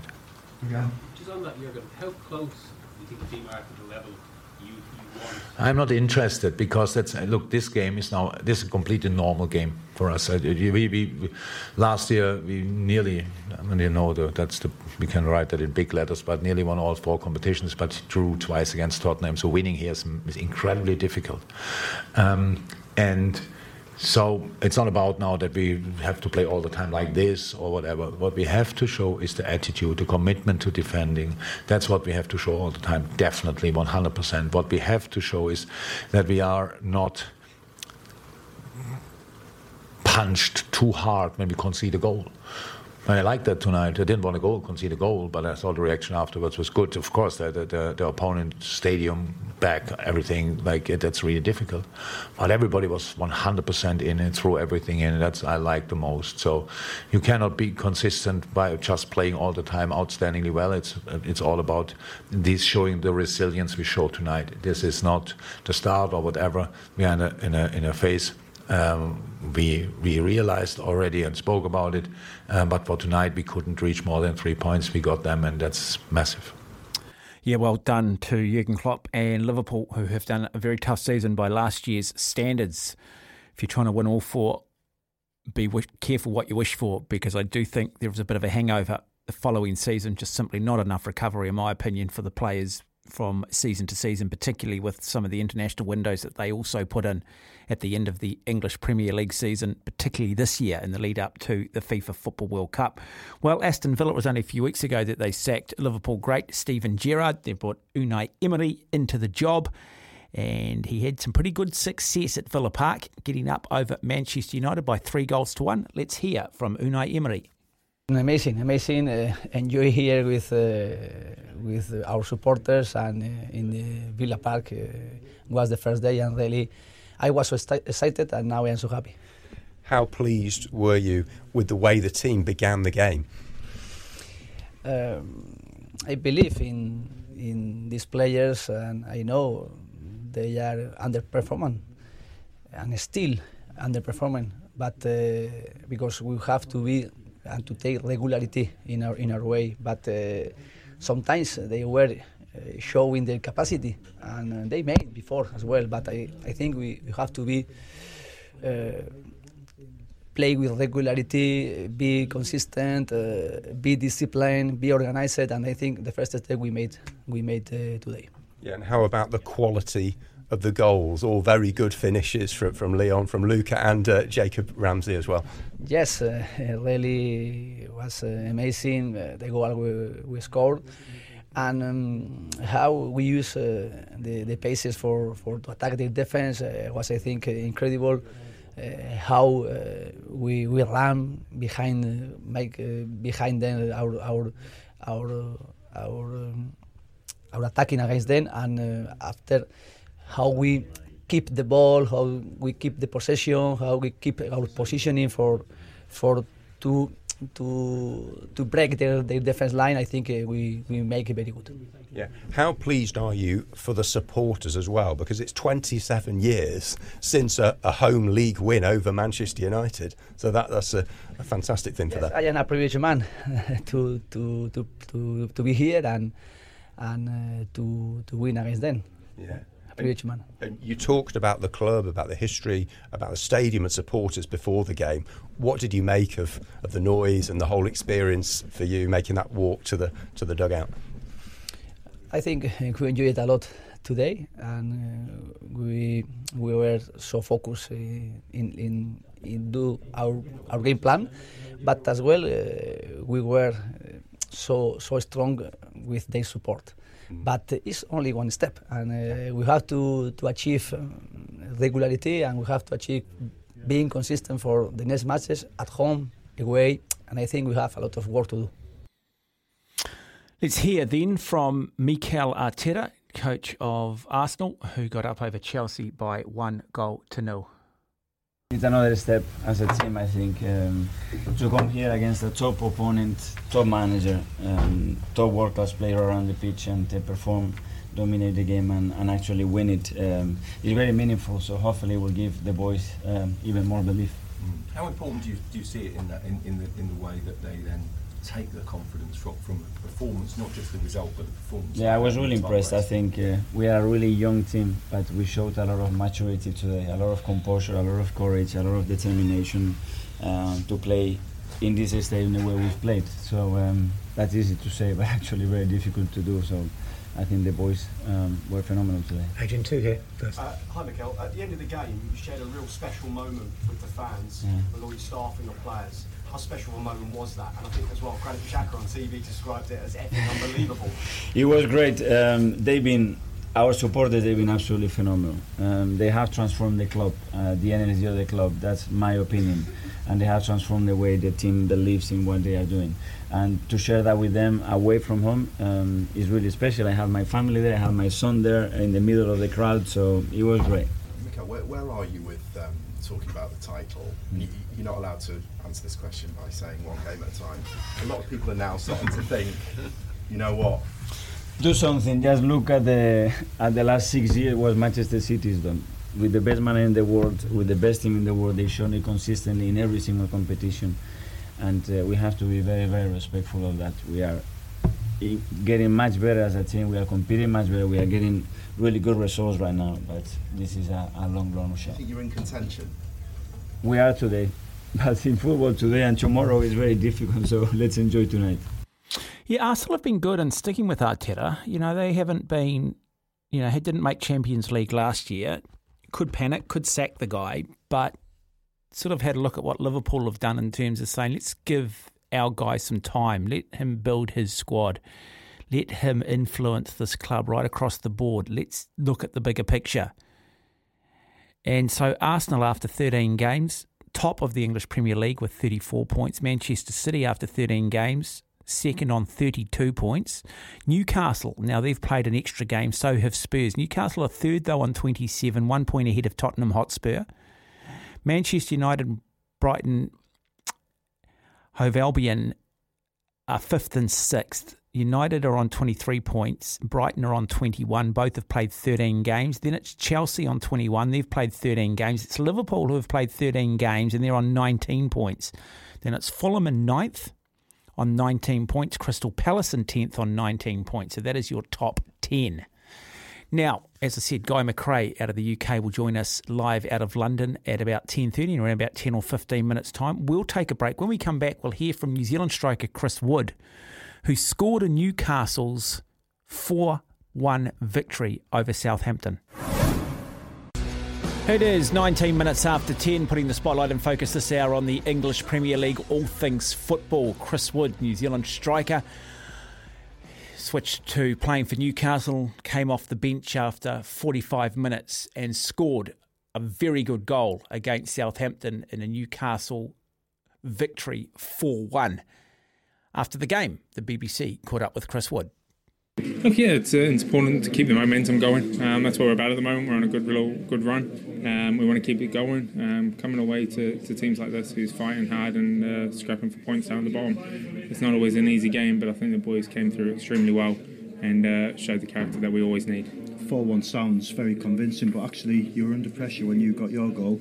How key was that goal? How important was it? Look, yeah, I mean, I think we won't get away from it. It wasn't our best performance, but it's a sign of a good side that we can dig out and grind out and still turn out a handsome performance, even though probably on paper it wasn't like that.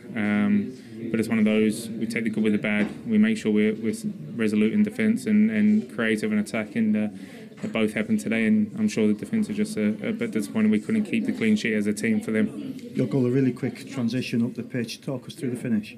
Look, yeah, it was nice. Murph attacked the back line really well, and it just scooped out to me, and I was able to take a touch and just turn and put it in the bottom corner, which was lovely. It's nice to be back on the score sheet. I want to contribute as much as I can to this team. I know I've got some good strikers in and around me and even ahead of me at the moment, so it's about fighting to try and earn a place. What is your mindset? Because as you say, you've got Callum Wilson, you've got Alexander Isak for competition. What's your mindset for when you do get opportunities to play like that? Look, yeah, we're at a very big club, and that's what you're always going to have. You're going to have competition. You have to bide your time sometimes, wait for an opportunity, and try and take it. And thankfully I could do that today, but I just need to keep that going if and when I get those chances. Following on from your goal, Lee, the rest of the finishing and the stuff, very clinical. Was it quite a clinical performance from the team after that? Yeah, most definitely. It looked like when we got in front of goal, we finished well. Joe, when he broke through, he's done that before. He'd done it away at Brentford last year. He's very good at finishing like that, and that kind of took the wind out of their sails, and it was nice. And Bruno, well, we know what quality he has all over the pitch, and he's starting to score from distance now, so it's fantastic. And ultimately, it sent the fans home happy again. A very long trip for them. But how big a motivation was that for you? Look, it's huge. I mean, they come out in force no matter where we go. Win, lose, draw. They're always there supporting the team. They're massive for the club and massive for the city. So it's fantastic to see them all travelling down and being a part of this. And it's nice that we can send them home happy. And just finally, attention's turned to the cup in midweek. You've scored once already in that competition. How big an opportunity could that be for you? Look, definitely. I mean, I want to keep my run going. I'll be looking to start on Wednesday and hopefully continue. It's a chance for a lot of us boys that haven't played a lot of minutes to show our stuff and hopefully put an impression in the gaffer's mind to know when we're called upon we're ready. And you're flying in the league. Can you do that in the cup as well? Can you take that into that competition? We've definitely got a big enough squad to compete in both, and that's what we're about. We're a big club at the end of the day nowadays. We've got a good squad right the way through, so I don't see why not. Yeah, Eddie Howe's done a wonderful job with Newcastle. It wasn't that long ago that they were playing in the First Division or in the Championship, and then got back into the Premier League and were in relegation zone. Eddie Howe came in, kept them up, and clearly the club being put in the hands of Saudi owners and basically got a country backing them now, and you sort of feel that Newcastle will end up becoming sort of a Manchester City, a Paris Saint-Germain. Not sure whether it's necessarily good for football, but it is what it is. It's the professional football environment at the moment. These countries sort of see football as a way of public relations as much as anything. Maybe for some it's just simply ego. I'm not sure what the rationale is, but FIFA do just need to keep an eye on it. You cannot have countries who are prepared to pay anything for a player and then just driving up the market value of players to the point where most clubs just simply can't afford it. Ben, you were talking about the Wellington Phoenix. They had a win on the weekend, beating Macarthur 4-1. Some very good goals on that one from Clayton Lewis. Yeah, Clayton Lewis scored a stunning free kick goal from outside the box. Just curled it straight in. I think he even was quite surprised the ball went in, but it was fantastic and it was a good way to respond to a pretty scrappy first half from the Knicks. And I think they just conceded as well just before the goal came along, and then the Phoenix, I think, scored 3 goals in a space of about 15 minutes. So good. I think it was their first win of the season, but it was an absolutely fantastic free kick goal from, as I say, outside the box. I think a Premier League player would have been delighted with that, to score that. So for Lewis to pocket that was brilliant. Just run through those results for the A-League while we are talking football. Phoenix 4, Macarthur 1, Western United getting beaten by Adelaide United 4-2. The Brisbane Roar getting up over Sydney FC 3-1. We had the Central Coast Mariners beating the Western Sydney Wanderers 3-0. Melbourne City FC beating Perth Glory 4-0. And the Melbourne Victory getting up over the Newcastle Jets. We'll take a break. When we come back, we'll head to London. We'll catch up with football commentator Guy McRae. 10:30, you're listening to SENZ. You'll never walk alone. You can never get enough of You'll Never Walk Alone. We are talking Premier League football. We have gone through the results. We've heard from a number of the managers in their post-match press conferences. Let's now go live to the UK, catch up with football correspondent. He's a big Tottenham Hotspur fan. He is a season ticket holder. His name is Guy McRae. Morning to you, Guy. Welcome. Good morning, Watto. You're going to be kind to me this morning. Well, it's interesting. I was saying, because we exchanged a little bit via social media, and I just sort of sensed you just had a feeling that your side was going to lose to Liverpool, where I was sitting there going, I just can't see Liverpool beating Spurs. I mean, there's just not enough from this Liverpool team to suggest that they were good enough, particularly away from Anfield. But you were right. Am I correct in saying that you had a bit of a bad feeling on this one? I think you're absolutely spot on also with that. I mean, it's funny, isn't it? All football fans get pessimistic about their teams to a degree. You are no different in that sense. But I see something beginning with Liverpool here in an attacking sense, and we saw that. I mean, principally the King of Egypt, Mo Salah, back to it, just deadly in front of goal with comparatively few chances. On the other side of things, as you're suggesting, I watch Spurs every week. Yesterday was the 6th time in a row they've conceded the first goal. I know Liverpool have had issues with that as well, but this is a real thorn in the side of Tottenham Hotspur at the moment that Antonio Conte the players can't find a solution to. It's the 13th time in 20 games this season that you fall behind. And Spurs on the other side of it have shown real resilience in the second half of matches. They were very good, much improved, pressed a lot higher up the pitch against Liverpool yesterday and were better in that second half. But the truth is, Watto, that you can't give teams... The English Premier League is, in many ways, the most competitive football league in the world. And you can't give teams with the quality of player, for all Liverpool have had their problems, you can't give that sort of team with that sort of quality in their lineup a head start like that, a 2-0 start in that sense, and expect to keep turning it around in the second half of matches, as Spurs have been doing. You can't expect to do that and always turn it around, and that is, as I say, a big problem for Spurs at the moment. If you could sit down with Antonio Conte one-on-one and share your thoughts about the first half of Spurs games, what would you change? What message would you like to get through to him? Start quicker. As simple as that. It's amazing. You've got an amazing stadium there. I'm there every other week. Everything's set up for success, and the players come out, and for whatever reason, whether it's home or away, but I mean at home obviously it's more galling, they just don't perform in the first half. It's almost like the handbrake's on, if you think about it in a driving analogy here. And then they drop the handbrake when they have to. Jurgen Klopp talked about that yesterday. Spurs had to go for it, had to attack. It's almost like this team has to fall behind to start playing properly. And, Watto, you and I have talked about this. There's a lot of respect for Tottenham Hotspur in that squad in the rest of the Premier League and the quality that it's got. And we saw that in the second half. I think from Spurs' point of view, I think having Dejan Kulusevski back for 25 to 30 minutes yesterday, and we've only got a couple of games before the World Cup break, of course, but having him back is huge. You could see that Liverpool couldn't really handle him in a way that Spurs couldn't really handle Darwin Núñez in the first half, particularly of that match. But it's absolutely mystifying why the team, with all that support, everything set up, seems to be so flat in starting matches. It was the same in the Champions League against Marseille in the first half there, before they memorably turned it round and qualified for the round of 16. It's been the same in so many matches, and Conte's talked about it, that he's not sending the team out there to start slowly. Who do you pin the blame on? Is it the quality of player at the back? It's a difficult one to pin down, to be honest. How important is Kulusevski to your side? Huge. Spurs have missed him every single match. The intensity he brings, his quality, close ball control, just his nous, his brains, really on the ball, that the Swede's got, the ginger Swede, as we call him, in the Spurs support. So it's big. It's unfortunate that it's only a couple of games, as we say, before the World Cup break. But it was good to have him back. You could see, for instance, Harry Kane, who he set up for the Spurs goal, Kulusevski. You could see that Kane immediately responded to that, the quality that the Swede brings. It's big. It's just disappointing in the context of things, in trying to chase Arsenal, as the rest of the league are doing, Man City included, that Spurs have had to miss someone of that quality for so long. Yeah, I mean, it hurt losing clearly to Liverpool as being a Spurs fan, but it probably would have hurt just as much that the Plastics were beaten at home. So Chelsea getting beaten by Arsenal 1-0. You would have had your fingers crossed. You would have been a Chelsea fan, I would imagine, in the lead up to the Spurs-Liverpool game. Yeah, but to be honest, Watto, for whatever reason it is, when Chelsea turn up to play Arsenal, they don't have the same intensity as when they play Spurs. They haven't beaten them at Stamford Bridge. Chelsea haven't beaten Arsenal now in 5 seasons in the Premier League. We all know the problems that Chelsea give Spurs in Premier League meetings.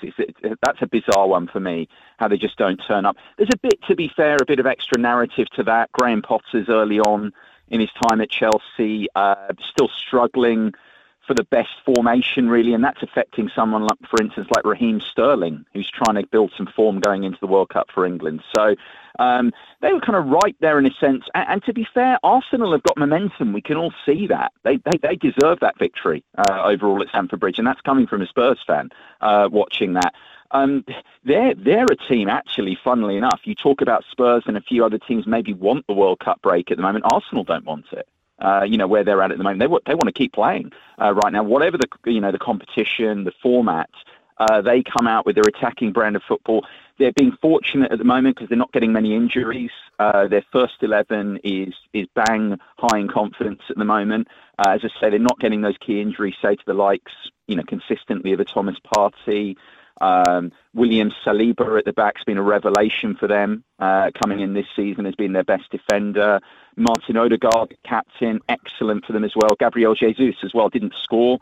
Wasn't that clinical against Chelsea, but Mikel Arteta's talked about that, about what he brings to the team that they haven't had in terms of his work off the ball, his general team play as well. So they're in a good moment, as Graham Potter said himself, Watto. I mean, as I say, they don't want the World Cup break to come, but they're in a good place right now.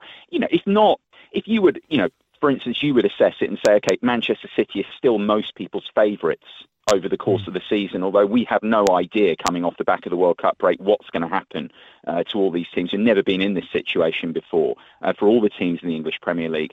But the fact is, Arsenal, what's the goal primarily for the season? It's to return to the Champions League, what they should have done. They spectacularly capitulated last season to hand it to Spurs, that 4th place, and the spot in the Champions League. They're in a very good place to do that right now with the start they've made. And ally that to the difficulties of Chelsea and Liverpool, Man United losing yesterday as well, just to halt their momentum a bit. Arsenal with the points on the board are in a very, very good spot for that right now for Champions League. At the very least, I'd say. Yeah, I mean, people have, and I still believe Manchester City will win this, and people have been looking at Arsenal, been looking at Spurs, but Newcastle have just been slowly building some momentum in the background. Yeah. You look at this team, Trippier, Botman, Byrne, Willock, Murphy, Wilson. I mean, it's not a bad side. You've got Longstaff as well, Chris Wood, the New Zealander, scoring the second goal in that victory over Southampton. Are they genuine contenders? Can they do what perhaps Leicester City did, back in 2016? Why not?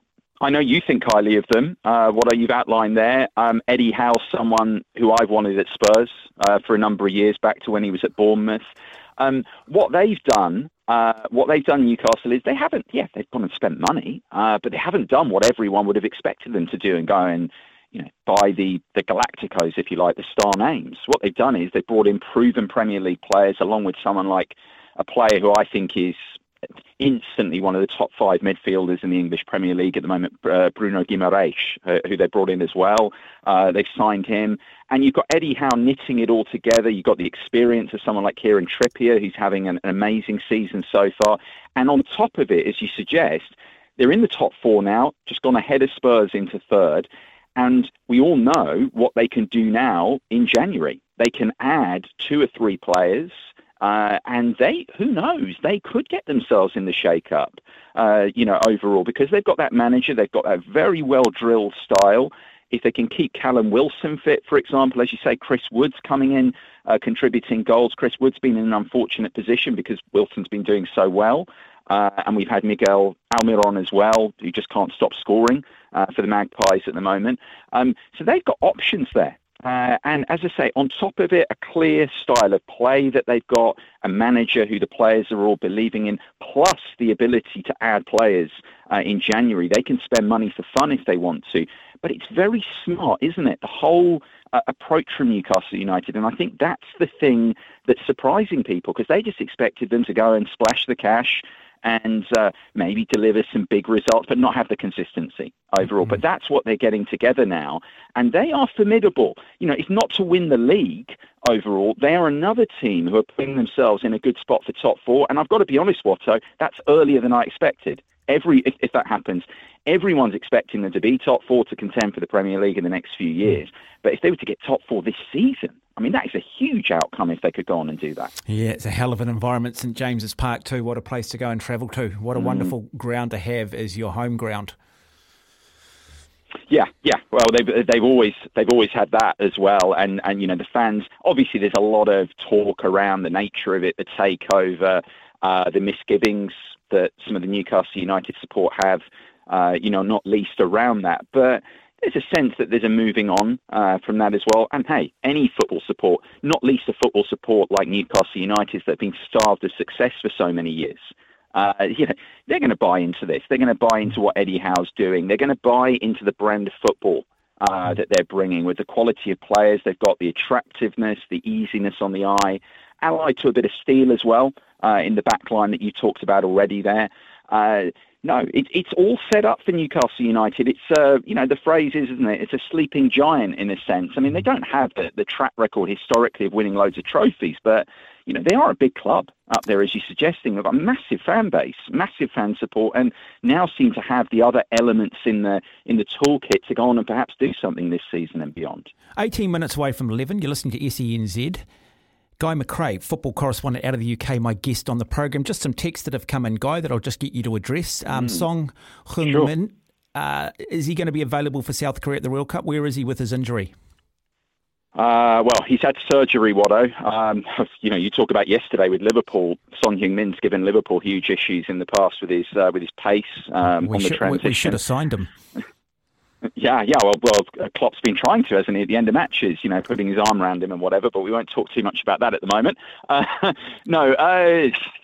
Sonny, obviously he's out of our next couple of games. It's touch and go with the surgery. They're kind of keeping that under wraps at the moment, seeing how he recovers from that. It's clearly a huge blow for him if you think of a player that represents his nation, how influential he was in getting South Korea to the FIFA World Cup. I mean, that would be huge. We talk about a lot of players who are missing the World Cup due to injury, the likes of Paul Pogba, for instance, for France, who was so big 4 years ago for them in Russia.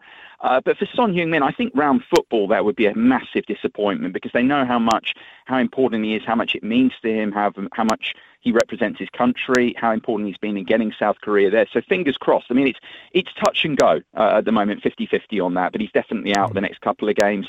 Hopefully he can return. And then, of course, from a Spurs point of view, can return at the end of the year after that and inspire Spurs on to greater things, perhaps. Gareth Southgate expected to name his England team on Thursday. The cut-off day officially by FIFA is November the 13th, which is a Sunday.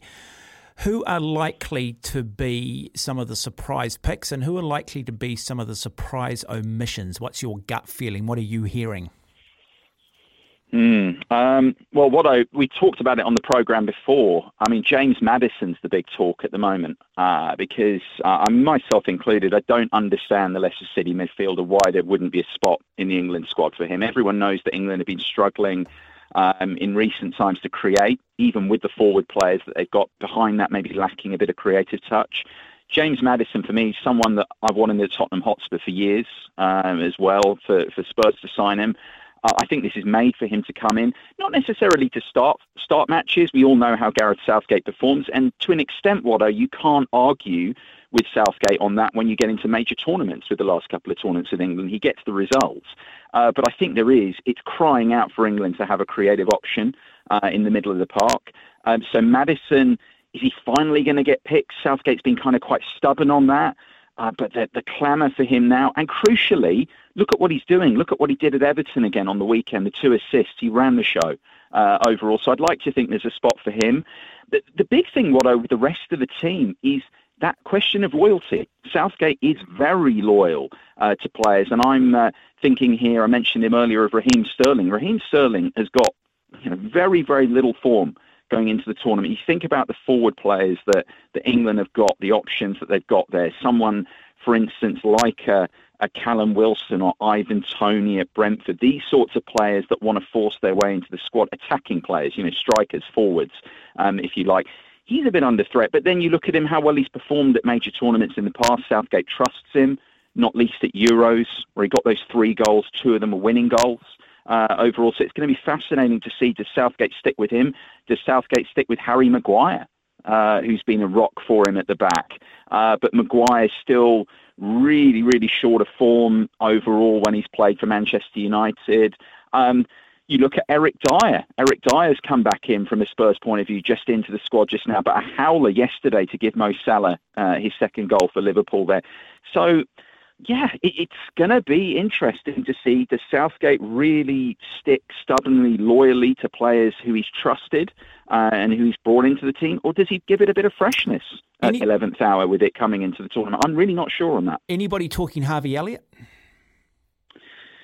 Maybe a little early. I was impressed with him again yesterday. It was interesting, Watto, you'd have a view on this as well. I was looking at, with Spurs fans, at the Liverpool starting lineup, and I said, I think that's their strongest 11 now that started yesterday. And Harvey Elliott was in it. There's no Jordan Henderson there, no James Milner, obviously, as well.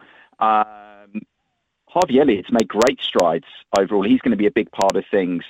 You look at where he plays for England in the team, though. Is there a slot for him to come in? Calvin Phillips has just come back as into training as well. He's been part of Southgate's team.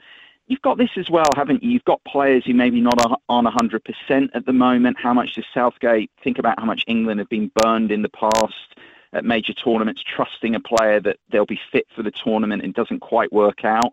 Elliott's bang in form. Would you go with that youthful exuberance that he's got, that he's demonstrated even in Liverpool's difficulties this season? He's probably been the best player, isn't he? Or at least the bright spot, Watto, in Liverpool this season. Does Southgate doesn't really have much of a history of doing that, of really going for a bit of an out there suggestion of a player, bring a player through. Does he do that now? Who knows? But yeah, as you say, not long to go. Still games as well to come. That's going to be an interesting thing with all the English Premier League teams. We've got the League Cup, the Carabao Cup coming up this week, and then the final round of Premier League fixtures before the World Cup. Do players back off a little bit? Worried about getting injured now before the start of the World Cup as well. But can you back off in the English Premier League? Does the league really allow you to do that with how tribal, how intense, how competitive it is? There's so much going on here. It's a fascinating season overall, and it's going to continue that way, I think, going into the World Cup break. Yeah, no, brilliantly summed up. Hey, look, just quickly, I've got a minute. This text come in tongue-in-cheek, but they just wants to know how much you hate Arsenal out of 10. Oh, it's pretty much up there, isn't it? Well, I mean, it's between 9 and particularly at the moment with how they're playing. Between 9 and 12 out of 10. Oh, 12's not even doing it. Higher, please, higher. Yeah, I think we might leave it there, Guy. Hey, look, lovely to have you on the program, and look, you're very blessed to live over there and be up and personal and so close to what is really just the world's best competition in all of sport. No worries at all. Speak to you next time, Watto. Take care. Thank you. Guy McRae out of the UK. It is 11 minutes away from 11. We are happy to take your calls on 0800 150 811.